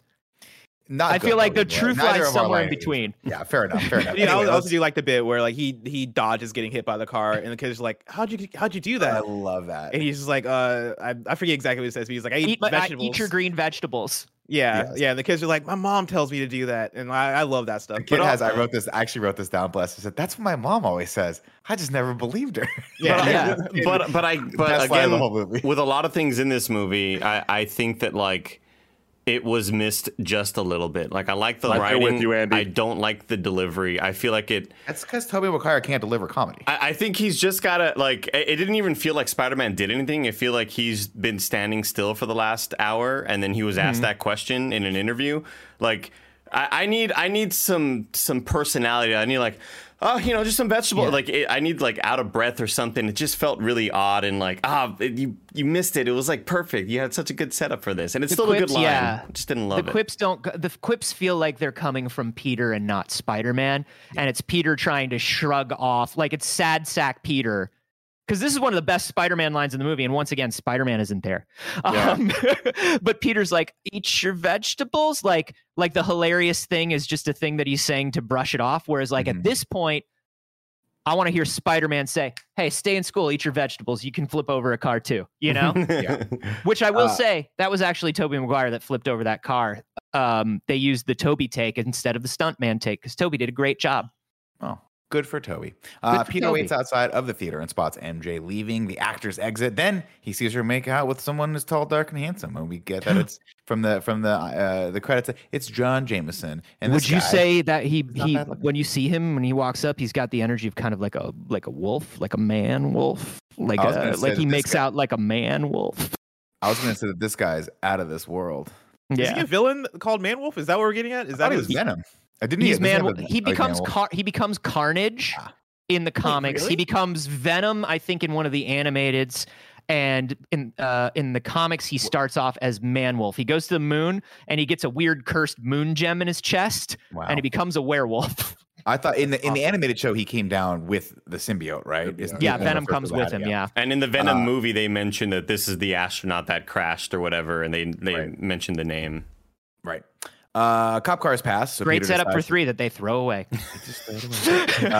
So Peter decides to throw everything he's got into being Spider-Man. Finally, I can murder people with impunity, is what he says to himself. Only he's having a little trouble performing here, Carbone. He can't really shoot the web anymore. So he has to take the elevator down, and we get a fun little cameo from an early 2000s icon, Hal Sparks, baby, and I love it. I love that it's him, but go for it, Carbone. We have 2 hosts of the soup in this movie. We do. We have Hal Sparks and Joel my McHale God. coming up, and Joel McHale definitely. We'll Joel get to that. I had to look up Joel McHale after being reminded that he's in this movie because he looks older in this movie, and I was like, how old is Joel Way McHale? more bald in this movie than he is. This is before he got the Yeah. first round of hair plugs. he got the And that's where I started doing the math in my head, and I was like, is Joel McHale 48 years old? And I couldn't believe it. And I looked it up, and I was like, oh, he's 49 years old. I was shocked when I learned that. Hal This Sparks and elevator Tobey scene- Maguire. Yeah, go on, Tim. This elevator scene to me is so close to being good, and I'll even at the end of the day say it's fine, it's good. But I imagine how much better it would be if it was Tom Holland in that suit, right? Yeah. It's just what you were just saying, Carbone, about the confidence of Spider-Man versus Peter Parker, and the lines are fine. I think they could be better, but they're fine.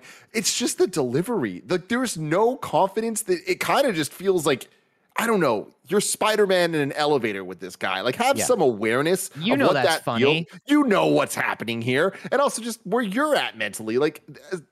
Tobey Maguire. Yeah. So I will say, which Tobey version did we Maguire. all watch? Because I watched 2.1, which I is think like I just watched the OG. Whatever's which on is like the Amazon. Blu-ray.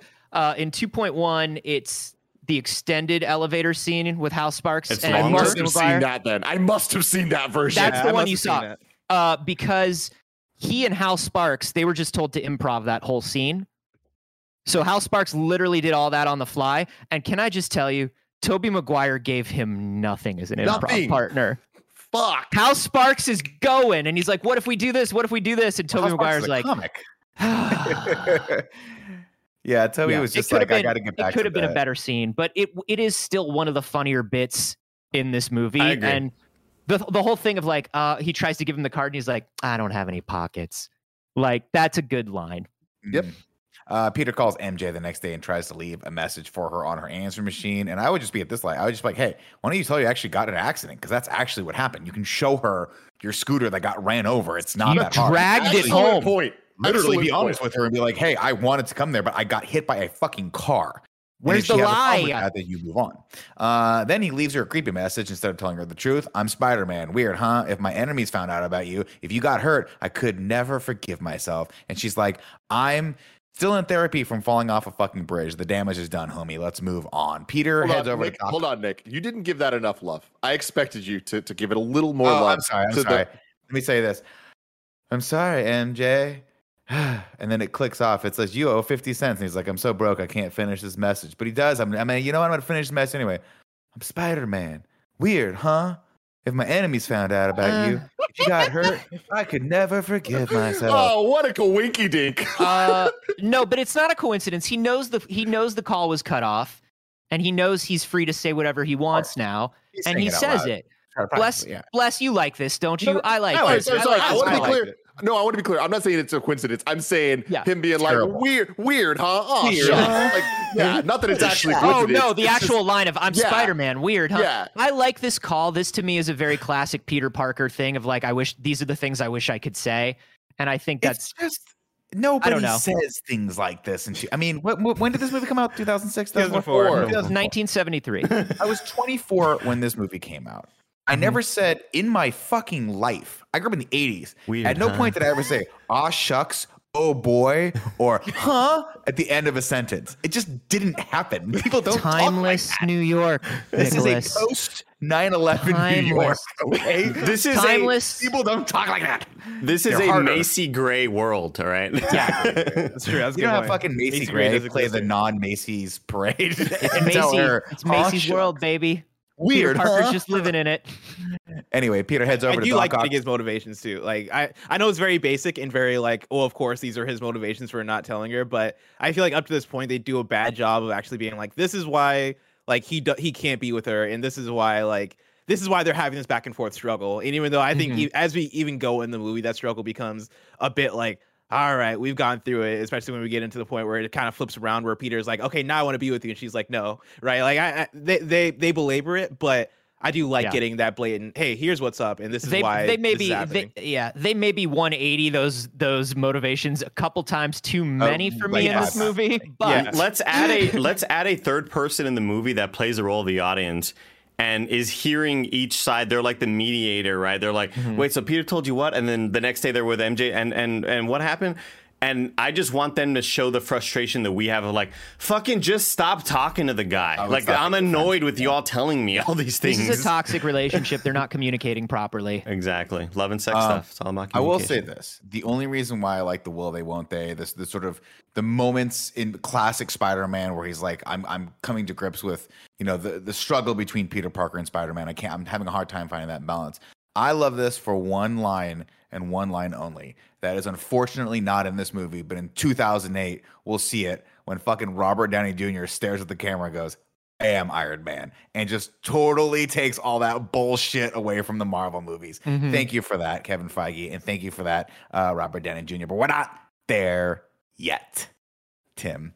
Yes. Otto uses his robot arms because he's like, hey, if you're going to make a fusion bomb, you got robot arms. Hey, Harry, here's your What Nobel Prize, dude. technology? Why are we Look at the going technology. past the robot arms? Hey, everybody in the room, we're good with the robot arms? No, not only We that, don't- but we one of the reporters. No, but that reporter, one of the reporters asked a question, but she asks a question from a world where we already know that there are robot arms. Like, she asks a question from a world. She says, if they're AI, couldn't they take control of you? That's not something you know. Timeless. This is the set of You don't robot understand arms that. you've ever seen. I'm sorry. Everybody, Let's- this is Anthony- like if I walked outside and I saw a bear beating a man to death and an ice cream truck and I went, oh shit, ice cream truck. Anthony, I want to play this scene out with you right now. I want to play this scene out with you. I would like you to be Dr. Octavius, and I will be the reporter. Okay. Sure. But Ladies and gentlemen, welcome here to my very cool place that I bought with my wife. We have an open relationship. Oh, that's okay. Ask That's me a about lot of that information. later. I am now going to put these were real. They used real needles on him in this first shot. I'm going to put these real needles into my back, and I will use these super intelligent robot arms to do the experiment that you're here to see. Yes, lady I'm sorry. reporter. you. Dr. Octavius, you kind of Yes. glossed past this. Are you controlling these arms with your mind? Oh, yeah, of course I am. You'd have to control them with your mind. They have 4 cameras, and I control them all with my mind, and I see everything all the time, and they're just my robot arms. Did you need a water or anything, or can we move on? No, that was my only question. Yeah, One we of the can move on arms to gets the- we you a can move on water. to It's the- like, okay, cool, great. So like, you think they would be like, this has The rest amazing of us all understand. ramifications. Otto just goes like, okay, the rest of us all understand what I We mean get when it, I right. say robot arms that are controlled by my mind, right? I'm sorry, from New York, a reporter from New York Times, you've seen mind-controlled robot arms before. This is a common thing, right? This idiot from the I'm just Daily saying. Bugle doesn't fucking get what's going on. We are burying the lead here at Octavius Operations or whatever. You know what I mean? Like, here's what I'll say. I love this. I love this story. I love how they nailed the character of Otto Octavius. But I will say, Spider-Man PS4 tells this story 1,000 times better. And I'm not saying that to denigrate Spider-Man 2. I'm just saying they looked at this movie and they were like, what was missing? How do we fix it? How do we tighten this relationship? How do we do more with it? You know, this is good for the time. and I still love this movie. But damn, everybody, mind control robot arms should be a bigger deal to you. Yeah, kind of huge. Like that's a really big technology. Anyway, we've belabored that point enough. Let's move on to the part where he creates a small mini sun in the middle of Midtime Manhattan using tritium and a little bit of that ingenuity with those extra arms, Tim. And shout out to a little cameo we get here from Daniel Day Kim, who is like, "Yeah, I'm in this movie too." Doctor, Just we have the this exceptional hottest lab assistant. Oh, man, I know. I'm like this. I'm like, again, you're talking about open relationship. You're like, is this an appropriate time? There's Daniel? a reason why he and Rosie are helping with the like. Oh yeah, hey, Rosie what's and up? him are like, Yeah, chemistry. we got it. Don't worry about it. Otto, why don't you go read some poetry over there, buddy? Because we're gonna make some poetry of our own here. Anyway, shit goes down. It doesn't go well. Otto succeeds in making a small sun, and he uses his robot arms apparently to push the solar flares back into place. Yeah, I have a question about what if this robot sun or this tiny sun that's going to be infinite energy, does it need a man with robot arms to push the solar flares in all the time? Great question. Thank you for that, Daily Bugle reporter. Yes, in fact, we're going to have an army of people pushing this thing back in. We could not automate this at all. There's no way we could actually take these hyper smart robot arms and put them in, I don't know, other metal and just have them operating on their own. So they already have their own intelligence. Yeah, we just we didn't really look into that. Luckily, we That's have a set question. of 20. We have 20 of them just kind of lying around. So every reporter, look under your seat. Look under your seat, reporters. You get some arms, and you get some arms, and okay, that's. But I do like this scene for because number one, look, he's a man with robot arms. Like, it's cool. We can blow past this. But and I like this scene because we are now hammering home once again the ego of Doc Ock. The ego of Otto Octavius, where it's like, control this myself. I have it. Yes. I have this. Not only did I not think about the fact that there's so much magnetic metal in my fucking cool sex loft. Yeah, it's a sex loft. I should have really thought about that. But also, I will control this. I do not misstep. I am Otto Octavius. And I do love this as like a scene and a set piece for an origin for Doc Ock. Pitch perfect. You know what I fucking hate, though? Oh, my God. No, I think we agreed on pitch perfect, Andy. I see Harry Osborn clapping, and then Nobel Prize, and then a little tap on the shoulder. This is a breakthrough beyond your father's dreams. Thank you. What is the writing in these movies, man? It's so He doesn't just say it. He doesn't just say it. He puts his hand on that guy's hand on his shoulder. It's like so it's a shared moment between the two of them. This movie's got some hairy problems. We'll say Let's put this movie up there with The Dark Knight. No, it's not the Dark Knight. Let's move along. We have a containment breach, of course, that's sending flares everywhere, magnetizes, so everything starts going bonkers. Of course, Peter bangs out, comes back as Spider-Man, saves Harry, who apparently is like, this doesn't make us equal a square anymore. Fucking even though you saved my sucks. life. It sucks. He's like, and then glass breaks and kills Rosie. We get the first of the Vicky Vale screams here. It's definitely not Donna Murphy, I think is the actress's name, screaming. Yeah. It's just the same scream over and over again to the point where I was like, this has to be a joke, right? And our first Sam Raimi reflected surface death in the movie, and we are like so far in. Yeah. Sam Raimi used stylistic restraint in this movie. Oh, don't worry, all that restraint's gonna go out the window in about 2 scenes from now. I just because the little chip bursts in the back of Otto's brain, popping off, and then he's all mad, and then Harry is mad that Spider-Man touched him. Everything went crazy, but Spider-Man shuts it off, and then Harry's like, "Spider-Man saved your life. Surely you're okay." And I was like, "He's fucking dead for even touching me. How dare you even touch me?" And then we get a piece of expulsory dialogue me by touching me. Stupid. Exactly. It's so fucking stupid. And I know we this glossed suit over. Was off the rack, and he touched it. We glossed over him getting saved, but I just fucking hate him being in the room being like, "Otto, stop! It's my money!" And then Spider-Man swings in and saves him from getting hit. They land. This doesn't change anything. Yeah. What are we doing, man? Awful. I gotta be like this. You know what? And this is why I can never be Spider-Man, Tim. Because I'd be like this. Oh, it doesn't? And I would have swung his fucking ass right back into it. Throw him into the mini sun. Like, you think I fucking need another billionaire villain guy? Fucking get out there. You're getting hit by a cart. I don't give a shit. The like, you want to talk about, like, so much of this movie would have been saved by Peter just saying anything except a line that was clearly written for a bumbling character. Like, if there are a couple times where Peter can say something very natural that would. And one of them was with Harry later on in this movie. But we'll get to there. We'll get to that because I know exactly what you're talking about. Peter, you killed my dad? We don't have time for that right now. Yeah. This is bigger than this is bigger than you and me. Oh, motherfucker. Hold on a second. Yeah, So you're admitting you killed my dad. It's neither here nor there. Neither here nor there. You know what reminds me of, Andy? Did you ever see the Wet Hot American Summer? The series where John Hamm kills a bunch of people, and he's like, "Wait a minute!" Like he's like, and then he turns out to be a good guy at the end, and then one of the characters is like, "But wait, but you still killed a bunch of my friends," and he's like, "I don't think anything I'm going to say here is going to make you happy. I'm just gonna go." This is that kind of thing. Anyway, Harry's mad. We get a piece of expository dialogue here where someone's like, "Oh, thank God we only had a drop of that tritium because if we had a soccer ball size, it would take out a whole fucking city." It's like, "Oh, okay, cool." And then I love that. I love Mr. and Dr. Exposition walking out of there. I love it. And then Peter walks out completely separated from Harry. After Harry says the line about he humiliated me, and then Harry just wait, why are you not together? And kind of like, I don't know. It's just another one of those unrealistic things that makes zero sense to me. It's true. We cut over to the doctor's office where now these things have been fused to the arms have been fused to Doc Ock's spine.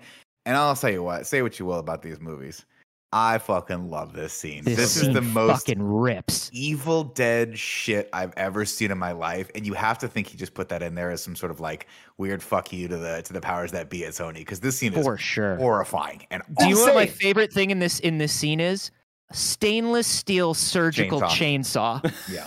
Yep. Which, by the way, if you don't know, is obviously an homage to Ash in Army of Darkness. This is such a good scene, cutting between the different tentacles and what they're seeing, and Otto like clearly not being part of this and not knowing what's going on, and like having to watch it and So I've been doing the rewatches with Gia, her sister, and her sister's boyfriend. And what's funny about her sister and sister's boyfriend is they're normal people, so they don't see these clips on Twitter every year once they recirculate where we have to see it. Remember that crazy moment in Spider-Man 2? So like this is the first time they've seen this in 20 years.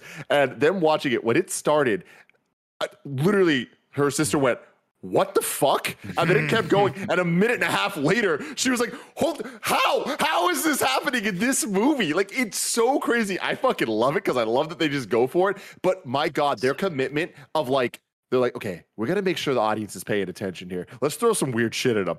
And then let's get weirder. And then let's get fucking all caps weird. And then let's just keep on going. Like, it goes so fucking far, so fast, and so slow at the same time. Do you remember when I told Willem Dafoe to be a bat gargle man?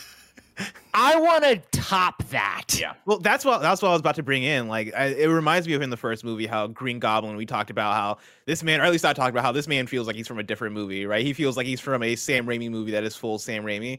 And I feel like in this movie, Doc Ock, from this scene on, he feels like not that he's from a different movie, but he feels full Sam Raimi in a way that actually does fit into this movie, which is what I like the most about it. I just needed gore. I needed gore in this sequence. They're doing this cartoon. It's even worse. Yeah, oh my God. Is horrible. They waxed the floor for that guy. You know that, right? They waxed the floor and then like literally pulled him over wax. It's amazing.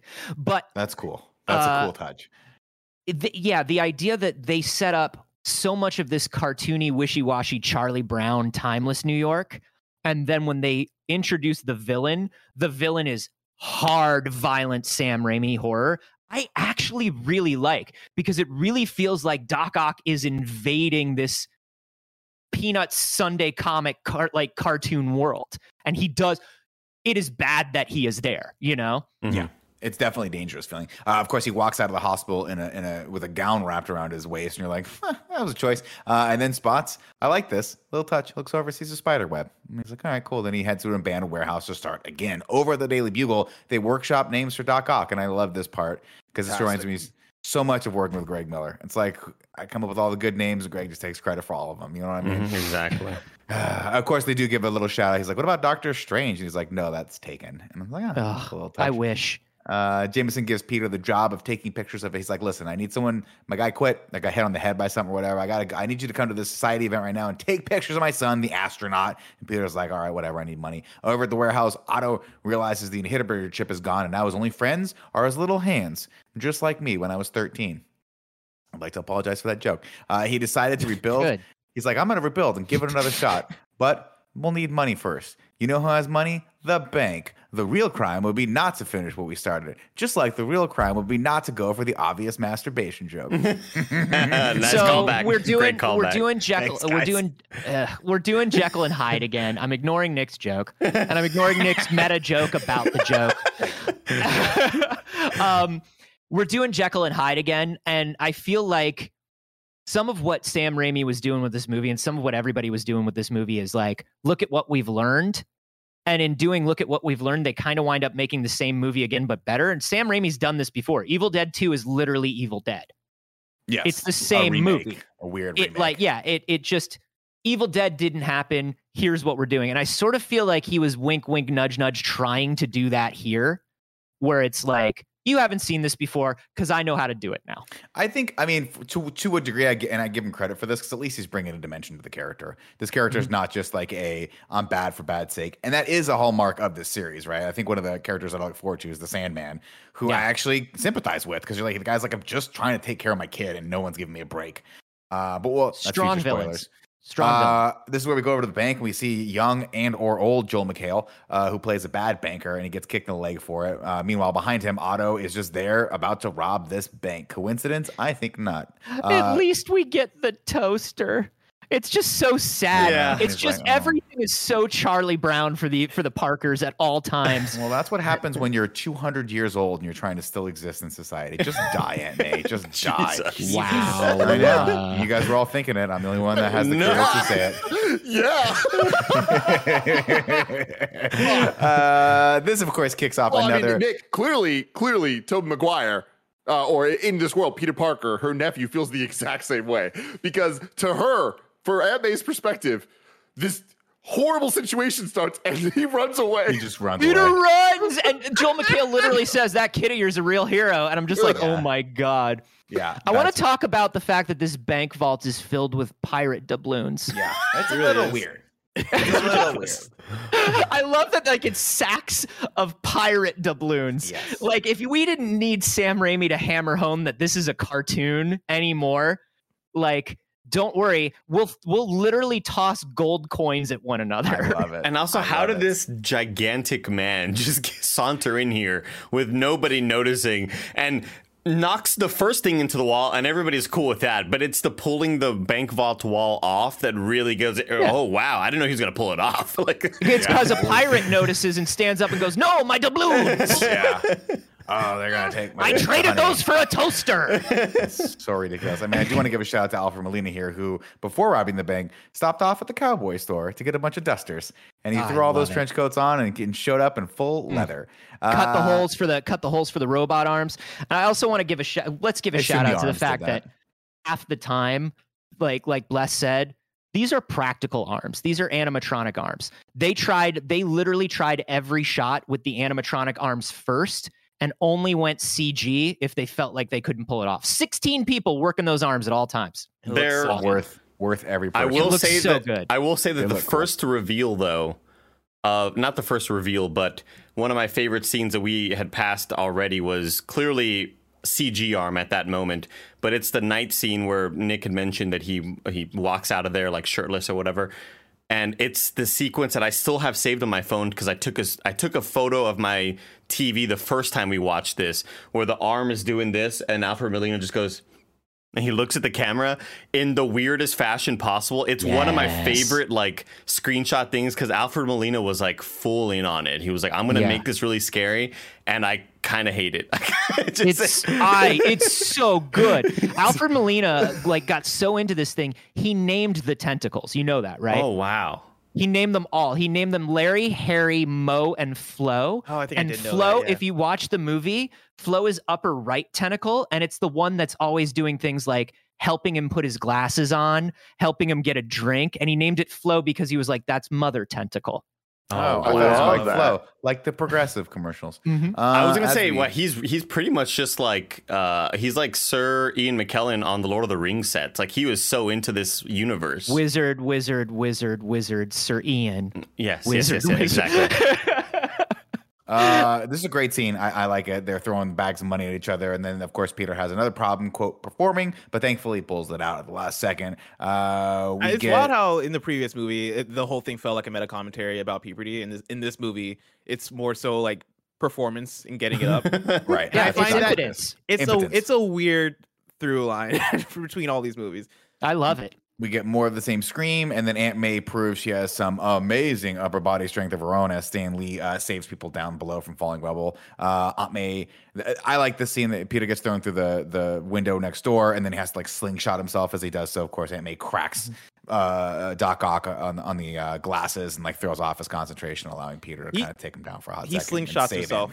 He Yeah. slingshots himself in this A lot. movie like 15 times, and I never got tired of it. So I'm yeah. right there with you. So Keep funny. on The going. first time he did it, I was 500%. like, what's he doing? Is he doing it? Is he oh my god. Oh, he's doing it. Oh my god. Holy shit. He's Through, doing it. through the walkway, through the gap in the walkway is the best one. So And by the good. way, it definitely is one of those things where it's like he in the back of his brain is like, I could just jump out the window and shoot my web and pull myself. No, over this there. is way This cooler. is going to look so much cool. It's going to be such a cooler story for the people that work in this tailor shop. Aunt May's gonna You know be what I so mean? proud of me. Dude, he fucking slingshotted himself. Bless him. Like, you don't even know, bro. I want to point out that in this scene, Rosemary Harris did all of her own stunts. Mhm. Alfred Molina did not. Alfred Molina famously hated wearing the tentacles and hated doing stunts, and the stunt team would have to trick him into doing stunts. Meanwhile, Rosemary Harris was like, fuck it, we all die sometime. Hang me off of this thing. Push me off of this. Put me on wires. I love it. And they would like literally make fun of Alfred Molina on set because Rosemary Harris would do it and he wouldn't. She was hundreds of feet in the air without a harness. Just, Yeah. just out there. On the top of a building, her hanging from there, like- and then like landing her feet on the like side railing of the I building. like it. That's Catches funny. me off guard every single time. Every I somehow time. forget So good. every single time, and I'm like, oh shit, she's good. It's It's funny. so good. I just read this piece of trivia. She was actually in the Spider-Man costume for like 30% of the movie. Wow. I didn't know that. Yeah, it Yeah. a lot of sense. Because Toby was pretending he had a Anyone can back wear the injury. Exactly. Oh, my back. Oh, my back. Rosemary, get in there. And she's like, honest day's work is good for an honest day's pay. Anyway, he drops off Aunt May and she thanks him. And he's like, oh, I thought you didn't like me. She's like, no, I know a hero when I see one. Then when he takes off, a bunch of young women are like, take me with you. Ooh. And it's like, Yeah, all right. I love that we have to like pan Weird. up to like women in fucking tube tops, just like Oh, that was Spider-Man. There's so much there's so much early aughts bare midriff happening in this. With, I mean, we're gonna get to the Russian and or Slavic guy's daughter who's wearing pants that are so low. You're like, I don't think that's. What is your I don't- vibe? What's going on? Ditkovich, Here? what's your vibe? Yeah, what's happening with this? Anyway, Do you go to school? Like, what's, what's yeah. going on? Like, what is the relationship between you and this old man you live with? I'm just Yeah. saying. It's like, is this illicit? Is it illegal? I don't know. Do you need help? Let me know. Anyway, Peter has the society event and he can't catch a break with the Ors Devores here. While Harry gets super drunk on fancy bubbly, then he spots MJ coming down with astronaut John Johnson, and he's like, "Oh no, that's the guy she was with. He's an astronaut. Oh, I'm Spider-Man, but I mean, I'll be honest with you." Astronauts are cooler than Spider-Man. Yeah. Peter tries to recite some poetry to MJ, and she shuts him the fuck down. She tells Because Peter it's that weird. Yeah, it's weird. Don't take your advice from a 50-year-old physicist when it comes to running game, Peter Parker. And then MJ lays it out. And this is the scene I have the most problem with, right? Okay. Because she's like, I've been doing this show for a long time. Everyone in my life, even my deadbeat dad, has come to see this show. And you haven't seen it. You can't make it out. After all these years, you're nothing but an empty seat to me. And it's like, wow, they're not friends. Are they best? I don't think they know each other at all. Yeah. And then, of course, Harry's like, finally had enough of it. He's like, listen, man, it's been 2 years. I thought I've been pretty cool here, Andy. Harry- like, I've had a lot of Harry's- patience with you, Andy. Harry's just from a different movie popping in here and Yeah. be like, I got my own problems with you, motherfucker. Yeah. And then he slaps Peter. Dude, Not the once, fucking but twice. slaps. He slaps. The him. fucking That took a little bit slaps. too far. I will say this. Whatever you think about their performances in the rest of this film, and we have a lot of thoughts. Boy did this fucking like baby slap got fight between the serious. two of them feel real. Yeah, it did. It Like- felt very real. And not only Like that, Franco does like the little baby slap, and like McGuire just looks like I just got fucking baby slapped. I got slapped. I got Holy slapped shit! hard. In front of the first guy to play football on the moon. A Exactly. literal line about John Jameson that I love. They played that's awesome. Of course, then we get a lot in this scene, right? Peter's like, oh, shit, I just got slapped by my friend. Meanwhile, someone underneath their breath's like, this guy fucking sucks, right? And then John takes the stage again. He's like, hey, everyone, I just wanted to let you know that Mary Jane has agreed to marry me. And everyone starts clapping. And then Anybody else get whiplash from that? Yes. It's very strange. That seems fast. Yep. Well, she's like, you know what? I'm over Peter. This It's guy a asked me very- a week it's a- ago. he's an I'm gonna astronaut. do it right now. It's a very extreme version of astronaut. what we've been talking about, where it's like, well, if you're not going to say the right thing, then now I'm with this guy. But like, she course. just keeps heightening it every time. Yeah. It's terrible writing. What And it I- should have been established beforehand. What I really wanted to see for pure comedic sake is the slap, be like, oh, Harry, what the fuck? Why'd you just slap me? Hey, by the way, MJ's gonna marry me. Oh my God, what the fuck is going on? And then today Aunt May is dead. She choked on rice. It's Uncle Ben's rice. Like, I just like this sequence and Peter's just like, ah, shucks, what are you gonna do? Like, It cuts to Oh man, being Spider-Man sucks. it cuts to like John Jameson being like, yeah, she's gonna marry me, and then Harry like slaps him again. Is like, no, motherfucker, we're talking. Yeah. And then like he turns back, and then J. Jonah Jameson's like, Parker, get the picture, and he Take the turns around and picture. like Harry's like, no, Peter, slap. You Yeah. killed like. Harry's Dr. like, Octopus walks in for some reason. Yeah, he's like, by the way, the house that your grandma used to own, like, I foreclosed that shit or some Yeah, shit. yeah, like, yeah. it's just. I will say And then something Bruce like Wayne walks in. He's like, I bought the bank. And you're like, what the fuck something that Mario was in the first draft of this that was Michael Chabon's draft that I think is a little better is up until this in the original draft, Peter and Harry were still living together. Oh, that's great. That would And be this is weird. what makes Peter move out in the first draft, Well, that which I would think is be- an interesting take. That would have been interesting, but Yeah. also horrible. Peter goes for. You think he should stay after he gets baby slapped twice? No, I think I like that they are not living together anymore because I like that at least we find some level of estrangement between you these two baby people slapped me who- once, Nick, and we didn't speak for 6 months. You asked me to do it. Peter goes for a swing around the city to clear his head, and once again has performance issues. Starts shooting blanks early, and then he falls down and he screams out loud, "Why is this happening to me?" To which I would respond, "Hey, buddy, keep it in your head, okay? Inner monologue. We have that in here." He tries to climb the wall and falls. Then his vision starts to blur again, just like Snowbike Mike every time he plays anything. Got to put your glasses back on. Peter heads to the doctor to get checked out. And I'll tell you what, guys. First, I'm like, this doctor's pretty cool. He's wearing a Grateful Dead t-shirt. Then he hops up on the chair with Peter. I'm like, nope, little too Why? familiar here, buddy. Does everyone in this movie take time? Like people are alternately slapping Peter Parker, knocking him down, or complete strangers are taking time to be his high school guidance counselor out of nowhere. It's weird. It I've happens a always thought lot it in was this weird. movie. I've always thought it was weird. Like ever since I was little watching this movie, like, so you're telling me that this doctor is looking into Peter Parker and isn't like, yo, you're Spider-Man. Oh, the doctor pretty much says it.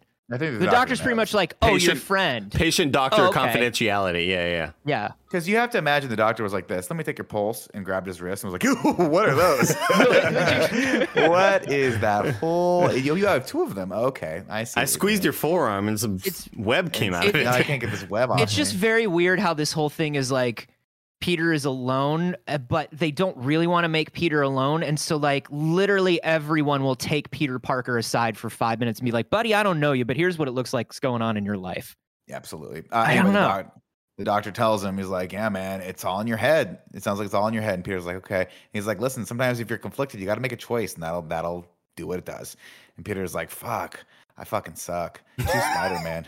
Then he talks to Uncle Ben in heaven, just like Hold on, Harry if the Potter doctor did. knows he's Spider-Man, that makes it even worse for me. Well, I mean, like, that he knows 'cause- way too much. I'm like, oh, you got to make a choice. You clearly have to choose between being Peter Parker or being Spider-Man. Doctor I mean, patient he doesn't confidentiality. know, but like he's like, yeah, He I have this knows. dream where I'm Spider-Man. No, it's my friend's dream, and like blah blah blah. It's like, okay, dude. He maybe doesn't know that he's Spider-Man, but he's like, okay, something's going on. I know. You know, The and you're doctor's like, probably also Spider-Man. I took this as, okay, you're talking a lot, kid, and I just lost interest in you. So let me get you the fuck out of my office because it's really expensive to rent this office in Upper Manhattan. and I got to make some money. Anyway, I think he's a Columbia University like health center doctor. Oh, because he mentions Dr. Connors, and he's allowed to wear a Grateful Dead shirt to work. So like the kids, I mean, I'll tell you what, man. You know what kids love in college? Grateful Dead. Sure they do. fucking love it. They love being a Deadhead, man. When I was in college, I was like Coldplay, Grateful Dead, two of the greatest bands ever made. Wow.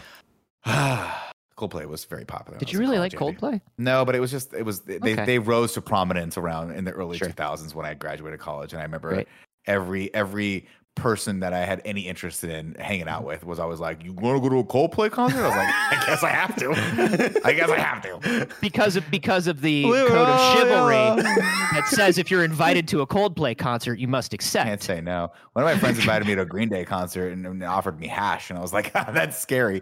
Anyway, we cut over to Uncle Ben in heaven. Yeah, we do. Just like Harry did with Dumbledore. He's like, Harry, you're not supposed to die yet. And Uncle Ben tells him, he's like, listen, man. he's like, I see no problems.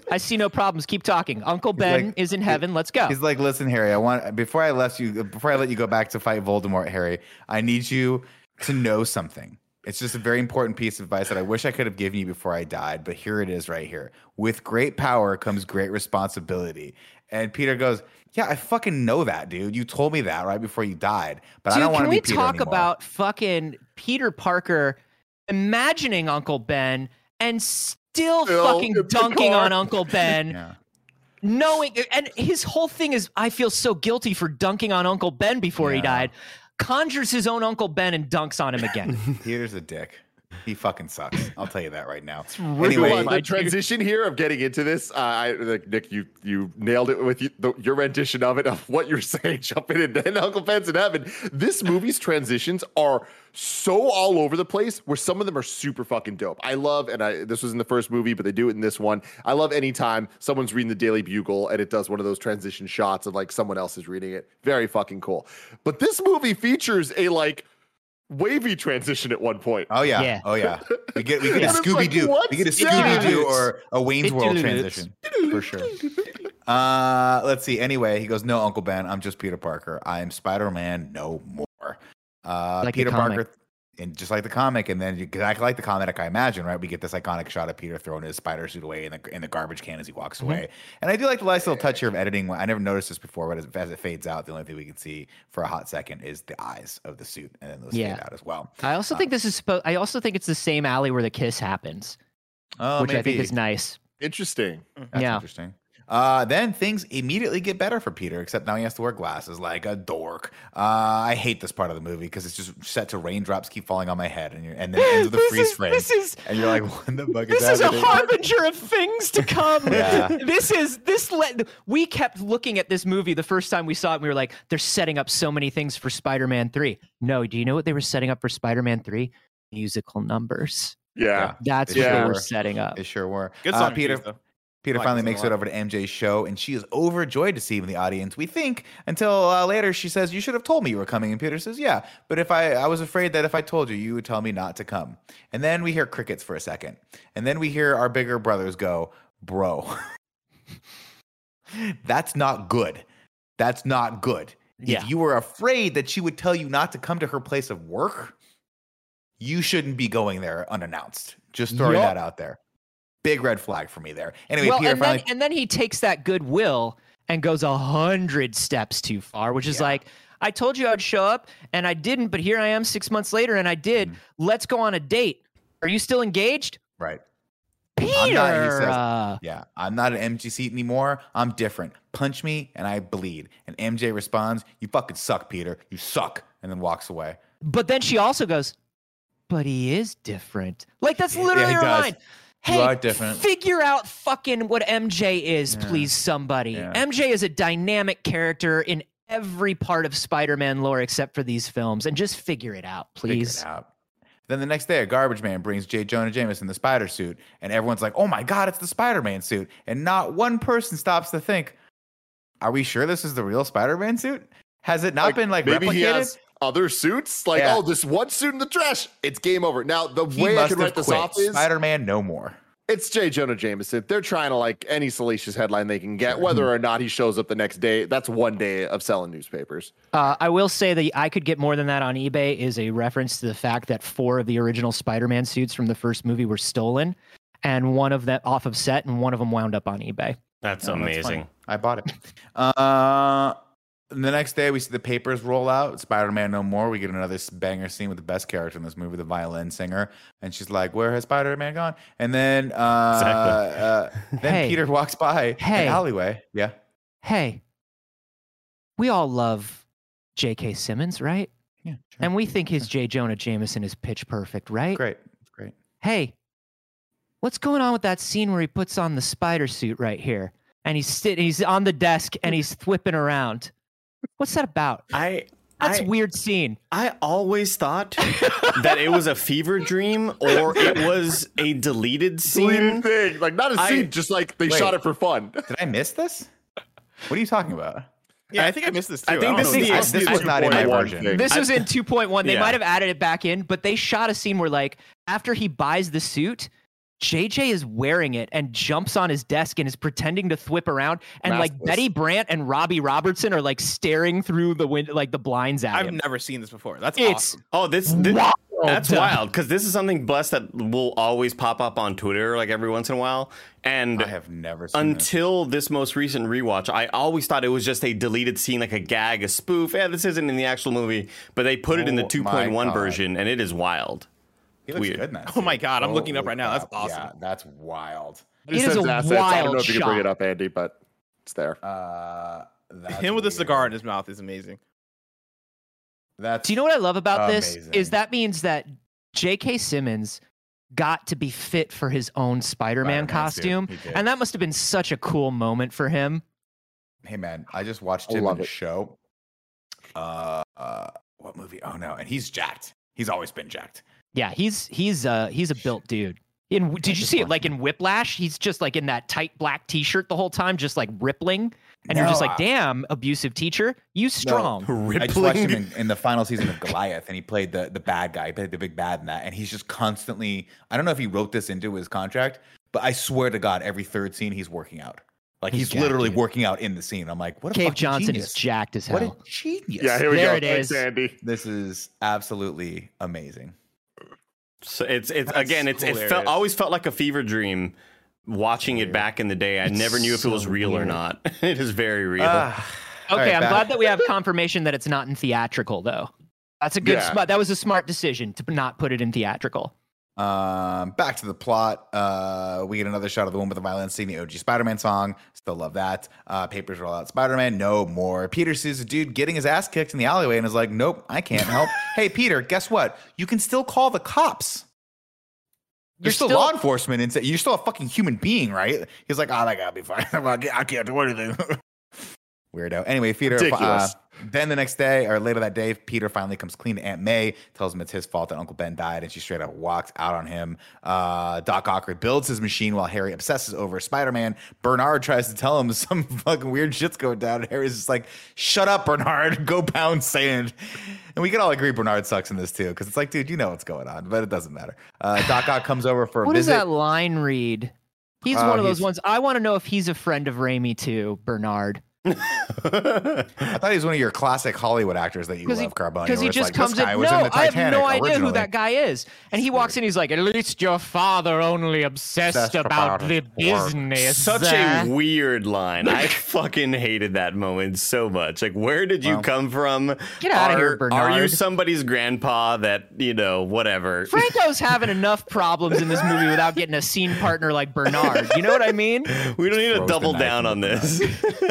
Doc Ock rebuilds his machine, and then he comes over to visit to get more tritium from Harry, and then they strike a deal. He says, bring me Spider-Man and I'll give you all the tritium you could ever want, except we have already established there's only about 25 pounds of this bad boy on all of Earth. So it's going to be that. That's it. Start with Peter Parker, and he goes, as he's walking away, he turns back and says, have it ready. Which is a Don't dope hurt thing to Peter, say. says Harry It's like, after don't- throwing Harry under the bus, or after throwing Peter under the bus. Just dumb. Again, commit to this character being a bad guy. Why are we trying to make him redeemable? Anyway, Peter sees a fire and can't help himself. There's a kid stuck on the second floor. Remember what happened last time? Watch out for goblins. He runs in and despite not having any spider strength, still manages to save the kid, or rather, I should say, be saved by the kid, because this 2-year-old has unbelievable strength to be able to pull him up from this fire. She just grabs his thumb and like muscles him up. I'm like, she what's doesn't going on? actually pull him up. It was symbolic. She didn't really pull him up. And then they do the no, trigger Nicholas, thing. Absolutely not. Just a giant bicep. I will not allow this. This is another one of your things. You cannot have this. The child does not pull Peter Parker up. She held him up by his throat, and she was like, "Next time, you better get here quicker." You better fucking get here quicker, bro. Throws him through a wall. Drops him. Of course, he makes it out alive. As he does so, and he overhears 2 firefighters saying, "Unfortunately, someone did die in that fire," which is fucked up. And look, here's the thing. Like I think this movie missed out on a lot of opportunities, as we've already talked about. But I don't need to see somebody burning alive, but I need to have the grief of like hearing somebody else there, Peter realizing he can't get to them in time because he isn't at full power. And like, I need that grief. I don't like want just somebody to say that somebody died. I kind of like I need that really like, holy shit, this is really fucked up. And that's true. If only he was Spider-Man, he could have done something, but he's lost all his power. And I need that to hit harder there. And it just doesn't quite hit as hard as especially because in a movie Toby's where Sorry, Doc Ock violently kills everybody earlier in the scene. Like, how are you gonna have the fingernails but not have this? When you've got Alfred Molina just squeezing the juice out of every scene, you can't have this thing where Toby he just stares off and we're supposed to figure out what Spider-Man's internal monologue is. He does a lot of that in the first one, and I feel like this is one of those moments where he does that again, and I'm like, Toby, you need to give me a little bit more than just staring off and not blinking, because that's the same thing you do when MJ says that she doesn't want to go to dinner with you, and I need to understand that there's more going on here. Yeah. Bless I you. do like the turnaround. Yeah, I was gonna say I do like the turnaround of him being like, "Oh shit, I did it! Like I don't need to be Spider-Man. I was able to save this person as Peter Parker," and then getting that news of, "Oh no, you fucked up. Like, oh no, you could have done more though. You could have done more. Somebody died because you weren't at your full level. Like I like the like just the turnaround of it. I also forgot how the scene was sort of set up, because he saves the girl, he gives the daughter back to the parents, and he just runs off. I was like, damn, you're really not going to stick around for questions? Like, they should probably want to talk to you, or maybe... And the next scene, he's there, like, he's bundled up with the ambulance. Because it looked like he just ran away, like, I got to get away from the scene. Then immediately was, like, being questioned there, like, just kind of bundled up. He's got a bunch of blankets on, a little cup of cocoa, you know what I mean? Yeah. Very weird. Of course, he says to himself, am I not supposed to have what I want, what I need? What am I supposed to do? And then we get another... It's a good moment. That's a good Peter Parker moment. It's something that is missing from a lot of these later films. That's all I'm going to say. Is that the one that he's talking out the window?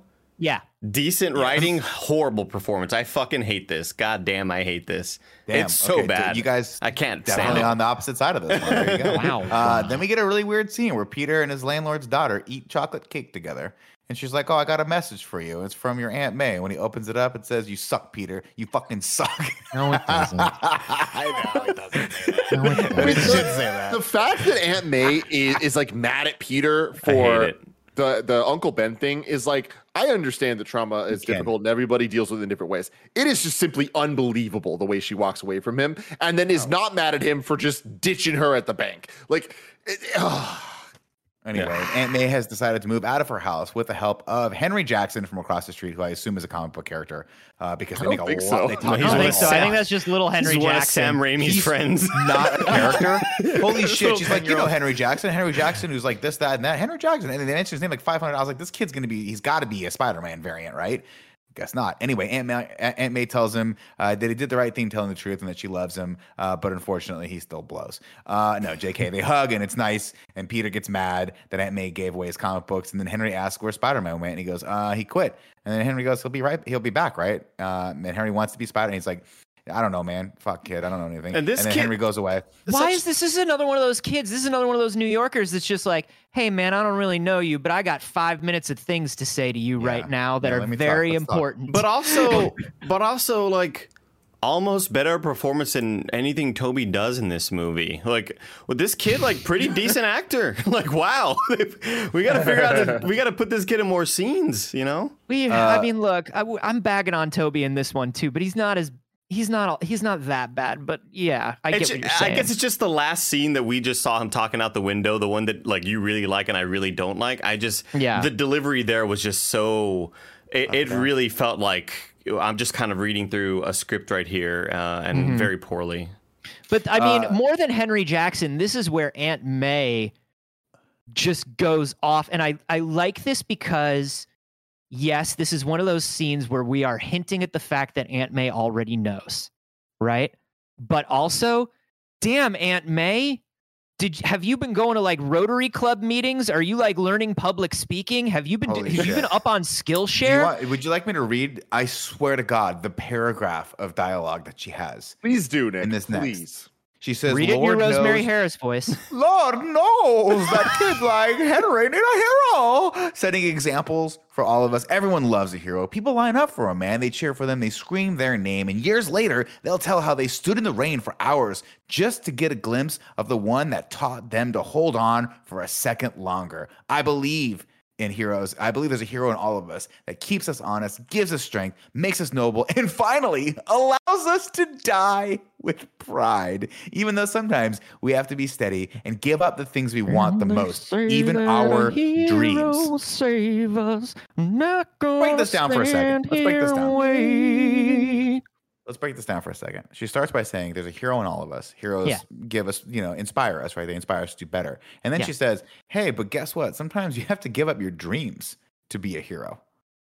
It goes dark at the end here. And Peter's like, what are you talking about here, Aunt May? Like, what are we saying? Like, listen, do you know that is the subtext of a woman who all of a sudden, during her retirement years, had to take on an orphan that she did not plan for that destroyed her retirement fund. I'm a hero for you. Uncle Ben and I used to have an open relationship. Sometimes you gotta do shit you don't want to do. Exactly. That's so true. Of course, Peter's like, I am strong. I have focus now again. He takes to the roof, strong focus on what I want. He runs in slow motion. And man, watching Tobey Maguire run in slow motion is something. Too bad he falls on his ass. We cut back over to fun fact about this. He says strong focus, jumps and says, I'm back. And then he hits his back on a Ford Focus. It's hilarious. Oh, that's really good. Well, they call it the lines there. He goes, I'm back. And then when he hits the thing, he goes, oh, my back. And it shows that it's a Ford Focus. No, that's amazing. Damn, this movie got jokes. In the alternate take, Andy, he goes, my back, Ford Focus. They're like, no, you don't have to say everything that's around you, Toby. You don't have to focus. And then, Spider-Man, because that's not enough in this movie full of very good jokes, he also tries to lean up against one of the cars and sets the alarm off because fuck Peter Parker. I love that moment. I love that moment. Again, just like other sequences in this movie, they don't quite hit the mark for me. I think that there could have been a bit more there cadence wise to the parallels are obviously there. I'm back, my back, obvious, right? But it needs to be more blatant. My back. My pussy and my crack. For committing, Andy. Yeah, I had to commit. I needed a bit more from Toby there, line delivery wise, to kind of make those parallels a lot more obvious and a lot more, I don't know, modern in terms of how comedy's done nowadays. But you don't get that for 15 mil. You only get that for 25 mil. That's true. Or 10% of the total gross. Anyway, we cut over to MJ and Jameson as they're planning their wedding, and MJ's like, I need you to do something for me. She tries a little upside down kiss with him, but the feeling just isn't there for her. The next day, MJ calls Peter for a coffee date and is like, listen, I've come to the conclusion that I love you. I may be rushed into things. My brain was playing tricks on me, Peter. I think I like you. And then Peter's like, fuck. I just decided I want to be Spider-Man again. So I may be rushed into things too. I thought I could be there for you, but I can't. My mind was exhausting. Too. It's exhausting. And I'm like, at this point, who cares? I'm so tired. I'm so tired. She looks him in the eyes and she says, I just fucking called off my wedding for you, you little brat. I'm going to go see if the astronaut will take me back. Of course she didn't. She hedged her bet. She's not fucking stupid. Anyway, she says, listen, I need you to do MJ's always got at least two in the chamber. Well, she's being constantly screwed over by these idiot guys. So of course she is. What are you going to blame her for that? Well, first Harry, now this guy. Then fucking Flash is out there in his PT Cruiser just ripping around town. I hope he's still Weirdo. out there in his PT Cruiser. He's definitely. His dad bought him one car, and he was like, "I'm not buying you another car. You're a fucking loser, Flash." Anyway, she goes, "I want you to do something for me. Kiss me. I need to know something." And This he's is like, so weird. It's very weird, right? But especially since Sam Raimi was like, listen, guys. Kirsten Dunst, a very capable actress, a very good-looking human being, but nobody looks good close up when they're closing their eyes and coming in for a kiss. They all look like Greg Miller going. It's weird. Did I? And then we cut to Tobey Maguire. I'm like, am I supposed to be really uncomfortable in this scene? Because that's what the cinematography is doing here for me. Did I hallucinate? And did we pass the scene with Ash Shaw Man and the upside down kiss? Yeah, I talked about that a little bit. Oh, sorry Yeah. about that. My bad. I blanked over that. But Yeah. what did he do wrong there? Nothing. He's just smoking. He He's a just smoke show. wasn't- What do you she want has from a- me? He didn't have the stuff. He's She just has a Tobey Spider-Man Maguire. fetish. You haven't Andy- felt Tobey Maguire's lips on your lips. Andy, let me It's explain. different. Let me explain to you what this guy did wrong.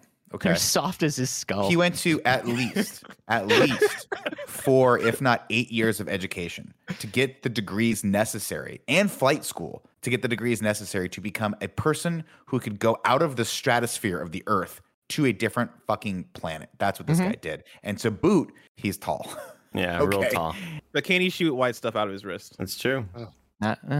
I mean, it depends on your I don't- it depends on your explanation of Hey, what what white about stuff that? actually What is. happens after this kiss, though? Or this anyway. near kiss? Do they kiss? Is everything They fine? What almost happens? kiss, and then guess what? Right as they're about to kiss, something starts to tingle. There, Tim, but it's the spider sense, unfortunately, and they die. And I love this fucking shot. This man. is a This shot great came out shot. of nowhere, and he dives and saves her from getting just smeared onto the concrete. There's a by reason car. they reuse this in Spider-Verse. This is so It's so iconic. cool. So cool. We get more stock screams here as Doc Ock comes in and The crash zoom footsteps, my dude. I love it. He grabs Peter, he says, Peter, you gotta go find Spider-Man, and I'm gonna take MJ for insurance. And then he brings the house down on Peel Peter. the rocks- skin off of her flesh. Plink, plink, plink, Ooh. plink, plink, plink. The one thing that I wanted in this scene that I didn't get is Peter trying to appeal to Otto. That's all, just a little bit. He's immediately angry at Otto. And I Well, just the guy threw a that's car not at a you. Peter. That's not a Peter thing. That's He all. threw a car at him, you know what I mean? This movie doesn't care. Peter, Spider-Man, they're the same. Also, this movie is 2 hours and 7 minutes long. At this point, they were like, "Man, let's cut the shit. Let's get up. Let's get to the fight scenes." Doc Ock climbs up, scales a building with MJ in tow, and So then Peter fucking rad. bursts out of the rubble like the Incredible Hulk with, I kid you not, just a fan blowing his hair up to let you know how much that inertia was. And he gets pissed off, and as he walks out, everything's Rules. blurry until he takes off his signature Peter Parker glasses, and then everything becomes clear. And Because I don't give a fuck MJ what is happened an before object. this. Dude, I don't She's care. a means to an end. I don't care what happened before this, Carboni. This part's fucking hype as shit. No, Because this I- part- he drops those glasses. It's hype as shit until he drops the glasses and they land on the ground, and just one of the glasses just pops out, and it's very basic and non-dramatic. That felt so flat to me. Okay. I just two things about this. Number one, the Strap thing in. where like Jonah is about to make a turnaround on Spider-Man, and Spider-Man steals his suit back and leaves the Love it. note. And Love that it. note, I'm just gonna say more like Peter penmanship. You know what I'm saying? Yeah, Great That goddamn. note was flawlessly drawn. Like your friendly neighborhood Spider-Man. It was like Walt Disney himself wrote every letter of that shit. The kerning, the line width, and everything, perfect, flawless. It was beautiful. He But took his time on that letter for somebody who, like, his girl just got snatched up by an evil Yeah. He Well, I really mean, took one his of the time. things that came back when his vision came back was his perfect spider penmanship. You may not remember the Oh, yeah. scientist in the first film. This spider can jump. This spider turns invisible. This spider can write a thank you card like you've never seen in your life. Calligraphy. It's a lost art. This spider does calligraphy. The second thing that I want to say is this fight, no matter what Yeah, else tonally is great. going on in this movie, this moment of Doc Ock on this fucking clock tower Hard carry. was something I had wanted to see since I was a child. We get these moments all the time now where these childhood dreams that were in comic books come true. This shit blew my mind. It rips. This is everything I wanted. Of course. Everything. Again The a fight. hard carry for a lot of the movie. Oh, This scene, this whole sequence rules. They tumble down the side of the clock tower onto a train. We get the moving train sequence where Doc Ock decides to start throwing human beings at Peter as he's swinging back to the train, and he keeps grabbing them, webbing them up, and saving them. Gets back onto the train. This is the real shit, man. It's great fight where again we get more of him like catapulting himself in and out. Of course, Doc Ock understands, right? He understands. He's seen Superman 2, the movie. He's like, oh, his weakness is these humans, right? So he decides to just break the brake on the train, and it starts going. And again, I'm gonna put it out there. I love New York. I love New York. I love New York. Blessing. Great city. You have the other shirts. You have great shirts. city, right? Who designed the subway system to just dead end 45 feet above the fucking ground? Who did that? I had the same question. I was like, is this real? Does that happen? No, because that it's not doesn't real. seem. No. How is that That's practical? not how train tracks work. New York hasn't even had an elevated train since like I think the 70s. Like It's all they had to underground shoot now. that in Chicago and then Timeless like LA. composite it into New York. Yeah. But like weird. But my then we- favorite thing about this scene is Doc Ock casually softball tossing the throttle from the train Yeah. to Peter, like just such a gleeful Have fucking this, cartoon motherfucker. character. You know what he says? You know what he says? You have a train to catch. So good. And walks away. Alfred Molina, give him the Oscar. Amazing. Of course, with the The brakes best out. Spider-Man in the movie, Alfred Molina. Fair enough. With the brakes out, Peter has no choice but to be Jesus Christ himself. That's right. He goes up to the front of the train and he's like, I got to stop this thing. And he starts just shooting. He shoots 2 webs. And he's like, not enough. I'm going to shoot all the webs at it. And then Tobey Maguire lets out a guttural scream as he ends up stopping the thing from falling over the cliff. But then, of course, the exertion, he passes out only to be caught by the good people of New York themselves. They pull him onto the train and they pull little Neo where they pull him up and he's kind of got that little Jesus pose a little bit. And they So put him over down. the top. And I kind of like this. Ridiculously over the top. It's very over the top. But when they put him down, I like the shot of them looking over at him. And one guy goes, he's just a kid. Just a He's like, kid. It's Oh, yeah. so Same So good. good. and I like that. And then, of course, Peter wakes up and realizes that for some stupid reason, he took his mask off. And Look at this He's like, guy. oh, He's shit. just 41 years old. Look at him. yeah, This guy. Is that Tobey Maguire? Of course, 2 little kids come over and they give him this mask back and they say, don't worry, we're not going to tell anyone. And Those then 2 one of the kids are says, Tobey Maguire's brothers. Really? Yes. nice. And That's kinda listen, hi everybody, I have a special guest for us. Hold on. Because look, we've been talking a lot about these Spider-Man New Yorkers. Right. You know, these Spider-Man New Yorkers who, like, if you mess with Spider-Man, you mess with New York, and we love Spider-Man. And we've always wondered what is going through the mind of a Spider-Man New Yorker. And we have one right here on the phone. Ladies and gentlemen, Chloe Dykstra was on this train for real. Yep, thank you very much. I am a real life Spider-Man New Yorker right here in the flesh. And let me ask you this, Chloe. I think I saw you step into scene here this time, and I said, was this shot during the literal most awkward phase of your awkward phase? Is that when this Wow. was it 2004? I wish I could say that it was, but it's approaching. Yeah, you're not far off. So let me ask you this: because you step out and you are one of the New Yorkers that says, Chloe Dykstra, if you're going to get Spider-Man, you're going to have to go through me. And you step out in your very 90s fucking like thick rimmed narrow glasses and you say, me too. What's your motivation? What are you thinking as an actor right there? As a Spider-Man New Yorker, what are you thinking? As a Spider-Man New Yorker, I'm probably thinking, first of all, I'm thinking, wouldn't it be nice to actually eat some lunch right now? Because that's what I assume what all New Yorkers thinking all the time because they love lunch. Uh-huh. Second of all, And you were probably on that train for 16 hours that day making like extra rates. I lived in that train for 2 weeks. It was great. I Wow. had a bunch of roommates. We had a blast.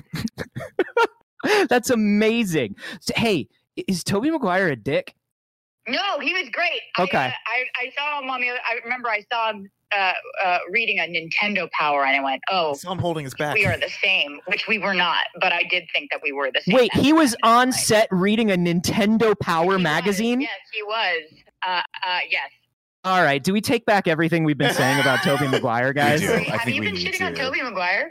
Well, here's the thing. Tobey Yeah, but Maguire not very for the famously faked a back injury to kind of get more money. We hold it against I him. was not aware of that. Yeah. And also we don't like the toxic masculinity of this first trilogy. and we blame Tobey Maguire a little bit. Yeah, but you haven't gotten to the third in the trilogy yet. And No, I we think haven't. the talk masculinity just goes right out the window there, right? Yeah, it gets better. Don't worry. The third one's where it peaks. Chloe, I noticed that famous voice actor and nerd Phil Lamar is also Yes. a Spider-Man New Yorker on this train. The voice of Hermes from Futurama Yes. is the first Voice of person. He's the Pretty much everyone ever, yeah. yeah. He's the first person to Jesus Peter Parker up from the train.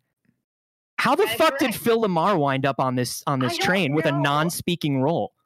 I don't know. And that I was like, I think I was 15 or 16 when we shot this, and I was a huge fan of Mad TV. And I remember going, why are you here? You're just the greatest.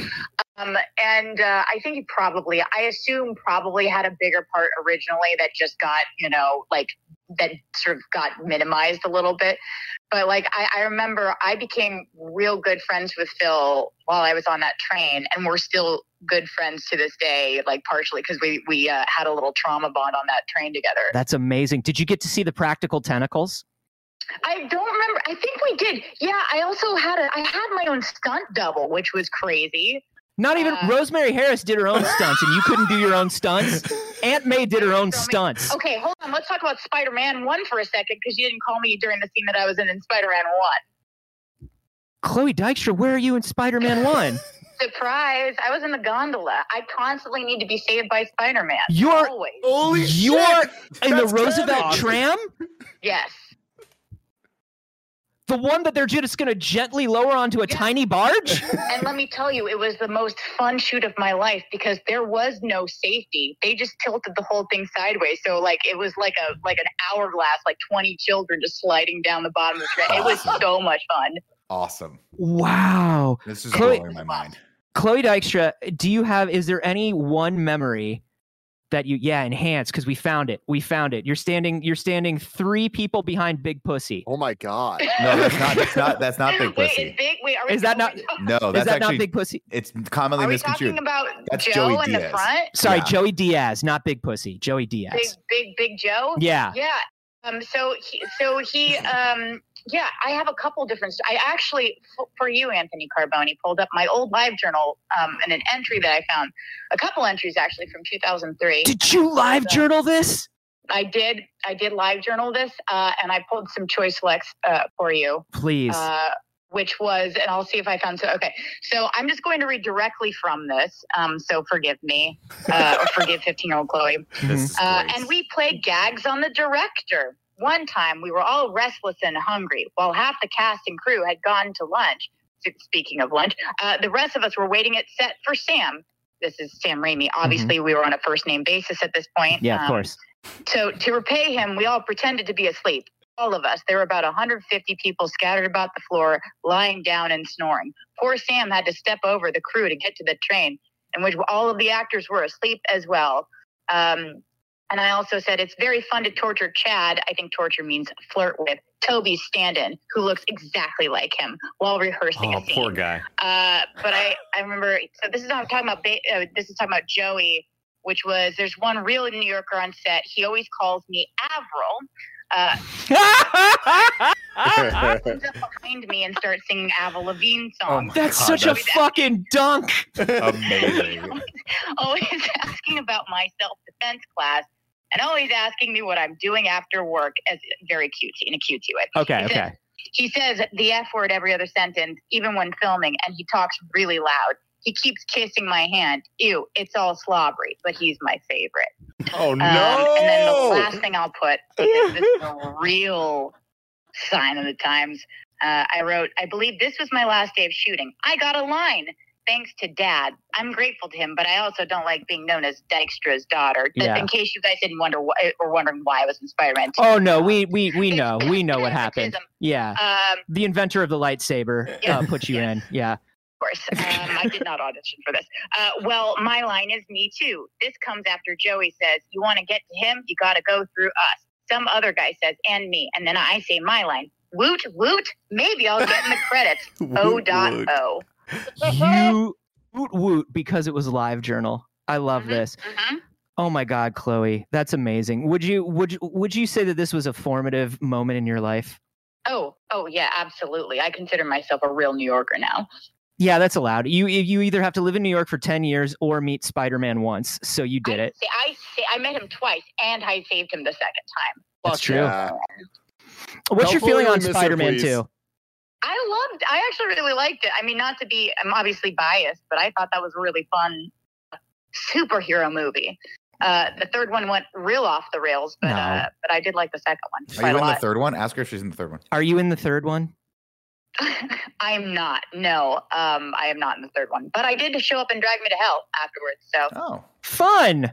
I love that. Can you ask her to say, if you mess with one of us, you Tim mess with just all of takes us? me he's just like, all right, now come and be in this particular scene. Almost die in this scene, if you will. Please. I love that. So, okay, Yeah. Chloe, I'm going to set you up. And we're going to want you to reenact this powerful moment, okay?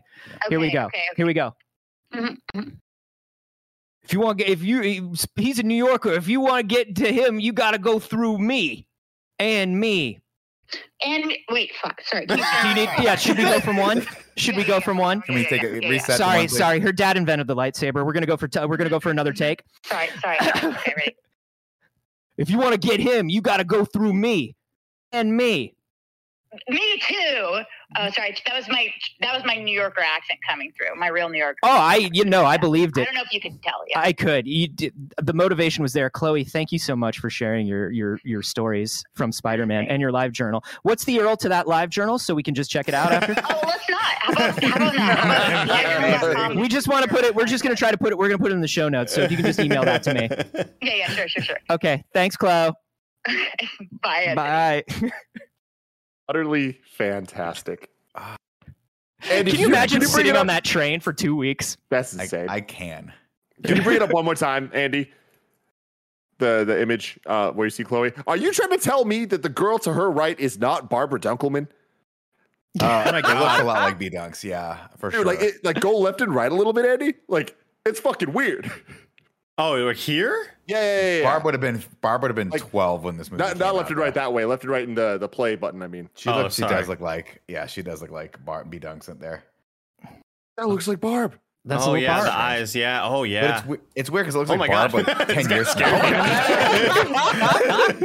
That's my Why favorite guy. Why is the brother from Arrested Development in this? Okay, let's move on with the plot. The kid says, "Hey, it's good to have you back, Spider-Man." He's like, "Oh, cool." And then Doc Ock interrupts, and we get this whole scene we're talking about where Chloe Dyke shows a straw, and he's like, "You got to you can mess with one of us, you mess with all of us." And Doc Ock, again, another great Alfred Molina line. Fine, fuck you, and then just spreads him apart. And grabs Spider-Man, knocks his ass out. Correcting the problem of the Goblin being hit by a big gulp cup and flying away. You know what I mean? Like I love that they flipped that on. They were like, we understand that was a little corny. Here's what an actual fucking villain is going to do in this situation. Just goes very well. Cool. And apparently everyone of the New Yorkers left their lead pipes at home. Remember, as a New Yorker, you get your lead pipe when you walk in. Harry But you accuses. can go pick one up. You can go pick one up from any police station. They'll give you one for free. You do. It comes with one of You those. can get free little cups of condoms. You can coffee get that free you get. condoms and rebar from any police station Absolutely. or urgent care. Later that night, Doc drops Spidey off at Harry's, and Harry's like, "Finally!" And he grabs a dagger, and he's like, "I'm gonna stab Spider-Man." I'm like, "Okay." Until he takes off the mask and realizes it's Peter. He's like, "Peter, what are you doing? Are you Spider-Man?" And Peter wakes up and just bursts out of the I guess the whatever is around him. What was it? It Looked like it was just like barbed wire. Yeah, it looked like Thank you. barbed wire, I was looking for the word in here, Anthony. It didn't work out.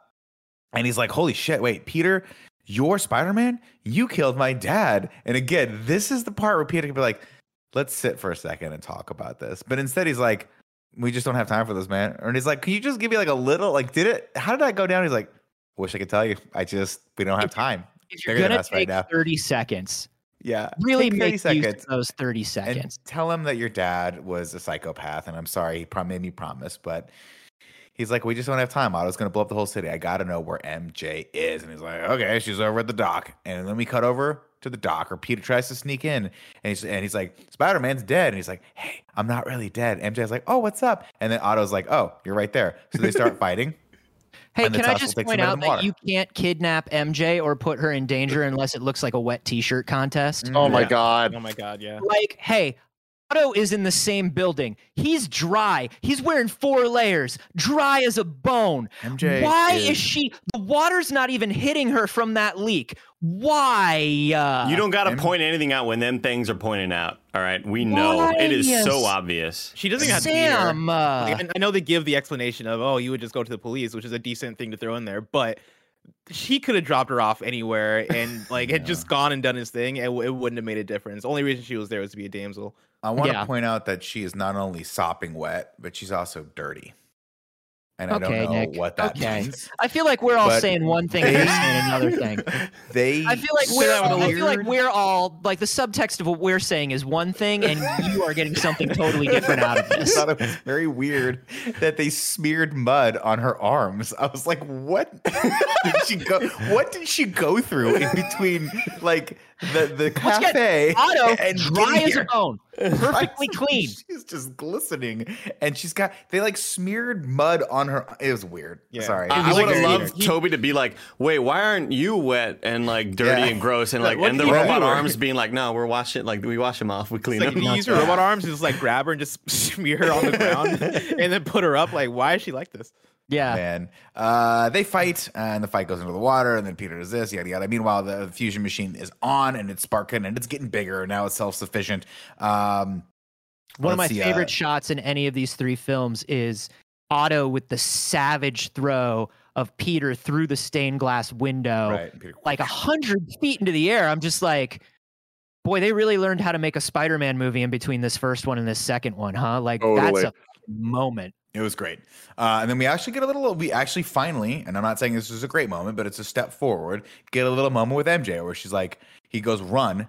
And she goes, or I'll pick up a log and try to fucking hit this dude in the head and end this thing right now. Of course, it doesn't go well, but kudos to MJ for trying to, or at least the writers for having her contribute a little bit to the climax of this movie, even though she gets knocked out. And then the whole place is about to go down. Peter, I think, electrocutes Otto, and his arms go down for a hot second. And then Peter's like this, you know what, guys? Leap of faith here. Now's that time I'm going to talk to him. Takes off the mask. And it's like, Otto, it's me, Peter Parker. And Otto's like, oh, the lazy one. Peter's like, like, whatever, like, brilliant. Yeah. He goes, no, lazy. He goes, you know what, fuck you, Otto, fuck you. That's what he says. It's better than punching me in the face with metal, so sure. Yeah, I guess that's fine. So he's like, you want... And he's like, tries to appeal to him. And it's like, those things you once spoke to me about intelligence. It was the gift to be used for good of mankind. These things have turned you into something you're not. And he goes, it was my dream. And then he goes, to quote Aunt May, and then he just goes into the paragraph of information that Aunt May just said. Sometimes you guys, who knew that it would Henry be Jackson. relevant so quickly? Have you heard Henry Jackson from across the street? Have you heard of this kid? Let me tell you a little story about Henry Jackson here, Otto. And poor Blessing's like, I have plans tonight. Oh, not anymore, Blessing. Not anymore. Welcome. Kind of funny. Anyway, Otto's like, you're right. He grabs him by the throat, but he's like, no, I can stop this. And he's like, you know what? The only way to stop this, actually, there is no way to stop a fusion bomb from going off, except and only we had a big river. Oh, wait, the river. We can do that. We can just drown this thing. And he goes, no. If you dunk the sun in water, you're fine. Hey, sure. Yeah, I guess. Sure. Yeah. It's a self-sustaining, millions and millions of Nick. small nuclear explosions happening, pushing out, and the only thing keeping them in is gravity, keeping it in stasis. But I'm sure water would stop that too. Whatever, it doesn't matter. And he's like, no, I have to do this. I have to do this. It's on me. And then of course we get this This is a great good part where character moment. he I like pushes this. Peter aside, and as Peter turns, he looks over and he locks eyes with MJ, and she's like, fuck, I knew it. I knew you were Spider-Man. I did the upside down kiss, but now I'm here. And then but then a wall starts coming down and Peter screams, no, just like Darth Vader did in that one movie that Anthony likes. And then he jumps over and he grabs the wall. And then he's like, MJ, in case we die. And she says, you do love me. And he goes, I do. Darth Vader? No, where is Padme? And then it's like, the wall's coming down. And the one grabs it. He's like, Emperor, I love you. No, okay. This too is many the part jokes. of the film where the organic webs really make me ask questions, because he makes that big ass web that they are hanging out on. Mhm. And I'm like, Peter, is this tiring for you? Where did this come from? What is it made of? How much do you have to eat tomorrow? How many calories is this web? Mhm. Let's See, part- discuss. This MJ, are is you how not much grossed? This is how much heavy lifting my mind does as I'm watching this movie. Because when I see them hanging out in the web, in my mind, I'm like, oh, because he got hit by, or because he got bit by the spider, he just has the interest to make webs in this very decorative way now. like I don't know why my brain was just like, just go with it. Because he doesn't shoot it out in that pattern. I know, he shoots it out as like direct, carefully crafted thing. It's like string shot from Caterpie, right? It's like one stream, so he has to like take his time and make art, which for some reason my mind was like, oh no, it makes sense. Yeah, this conversation too, I'm just kind of like. The whole thread of this conversation, and I'm glad that there's a bit where it calls back to this at the very, very end, but he does not give her a choice, which is a very big theme in this whole movie, is all this trilogy is nobody thinks about MJ as a person. He's like, you can see why I'm Spider-Man, and so we can't make it work. I can't do that to you. You have no say in this. I got to go by. Oh, okay, like, man. Okay.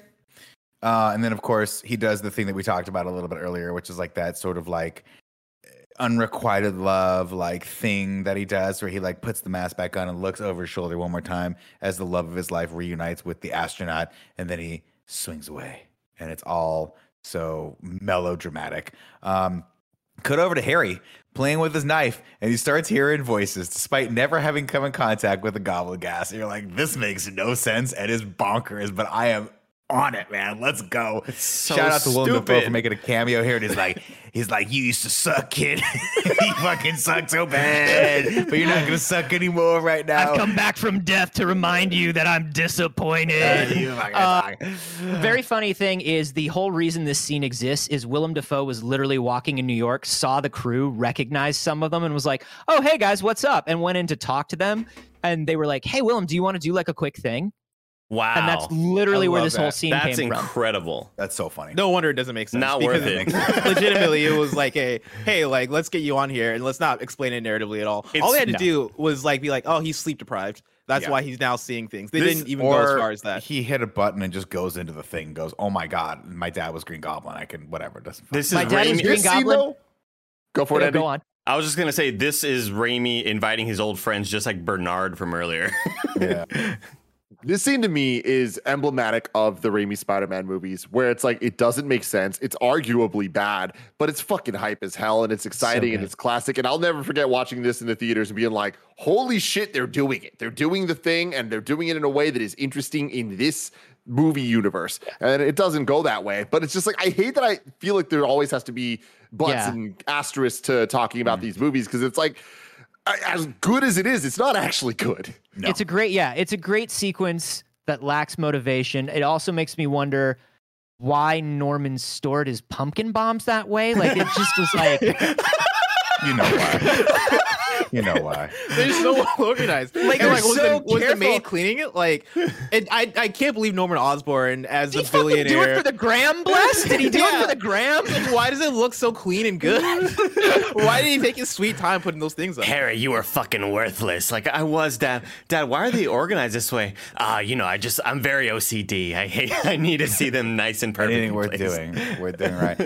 Of course, it ends with Harry grabbing the Green Goblin serum, and he's like, "Now I know it needs to be done. Therapy, lots and lots of therapy." One person go to therapy once challenge. Jesus God, I mean, that would all these kids. MJ the next day ditches out on her wedding. The door is open, no one there except for one of the bridesmaids, who is an actress that's been in a bunch of stuff, and I meant to look up her name. She's the one that made the interesting hat choice in the previous scene. Correct.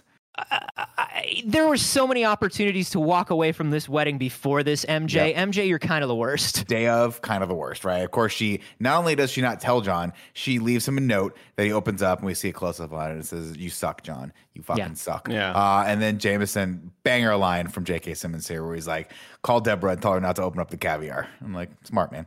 MJ runs through New York with the most amazing filter on this camera that makes everything just glow. And she heads straight up to Her whole life Peter's. is in Pro Mist, like 3 stops of Pro Mist, and I love it. Unbelievable. She heads up to Peter's studio apartment, and she says, "Had to do what I had to do. Peter, I can't survive without you. I know you think we can't be together, but can't you respect me enough to let me make my own decision?" No one can. You're an object. Yes. She should have been like, I know there will be risks, but I want to face those risks with you. It's wrong that we should only be half alive, half ourselves. I love you, so here I am standing in your doorway. I've always been standing in your doorway. That's Isn't not it true. about time somebody saved your life? Now Say that's very something. unhealthy. Yes. That's extremely unhealthy. Yes. Very unhealthy. Say something. And he says, thank you, Mary Jane Watson. And then they kiss. But right on cue, sirens ring out in the distance, and Peter shoots MJ that look, to which she replies, go get him, Tiger. Cool And as shit. all of a sudden, all is forgiven. Fucking all. And this movie is awesome. It's You wanna- so good. You want to talk about a perfect delivery from one Kirsten Dunst. Just go fucking get it. That's the thing. If you're about to go into like a football game, Andy, or one of your basketball games, you're like, Yeah, I need this one of little my bit of basketball inspiration. games. And your girlfriend looks at you like that and says, go get him, Tiger. You're like, I'm about to fucking rip someone's Yeah. foot off. Man. I'm about to get a Better. triple double, dude. Bigger than that, though, it's not a basketball game, and it's not football. It's none of that. It's fucking Spider-Man, and he jumps out the window and he starts swinging, and then there's fucking attack American helicopters flag, yeah. behind him, And it's American just flags. like, let's go. And then he lands the American flag, and it's just like, yeah, fuck everybody. Swings Okay, past him. man. And it's hype. And then we get another great decision where we cut back. We don't end on that. We're like, oh, we're going to end on this American flag sequence with the helicopters. No, we cut back to Mary Jane with a very somber look on her face as she stares off into the distance. And that's it. What I Cue really Dashboard Take it confessional. away. what I really, really want to happen is we all know the very infamous sequence in Batman versus Superman, the Martha moment. I want there to be a Peter Parker moment between John Jameson and Harry, and then being like, wait, he stole her from you too, and them have that connection. Like, they need to be the villains. Why do we get fucking what's his face in part 3? I Turn really- into a wolf about it. Sandman. You know, No, if you're really no. mad, if you're really mad about him taking your lady, turn into a fucking wolf about let's it. see you act Let's up see on you it. do it, Ron. spaceman. It's just so useless. Dashboard Confessional, by the way, agreed to write this song only if they got an early advanced screening of the film, good for them. and they did. And then reportedly, they wrote this song in 10 minutes, and were like, "Ha! We got to see Spider-Man early." That's their confession. Yeah. I love that Mike L in the chat says terrible, and then moments later replies, perfect movie. Yeah. Dude, it's like So good. it's like they wrote this movie and they were like, we don't really know how we're going to get there with these two characters, but they knew where they wanted to go. And I'll be honest with you. I like where it ended up. Mhm. Hate how they got there with Yeah. those two characters. It's just Yeah. totally unearned. But this moment with the music, with the way it's shot, and again, Kirsten Dunst is like perfect line delivery of this. Just fucking inspires you, man. It gives you hope. You're like, yeah, man, he's gonna go out there. He's gonna be Spider-Man. It's gonna be awesome. Shout out to the Dunst, man.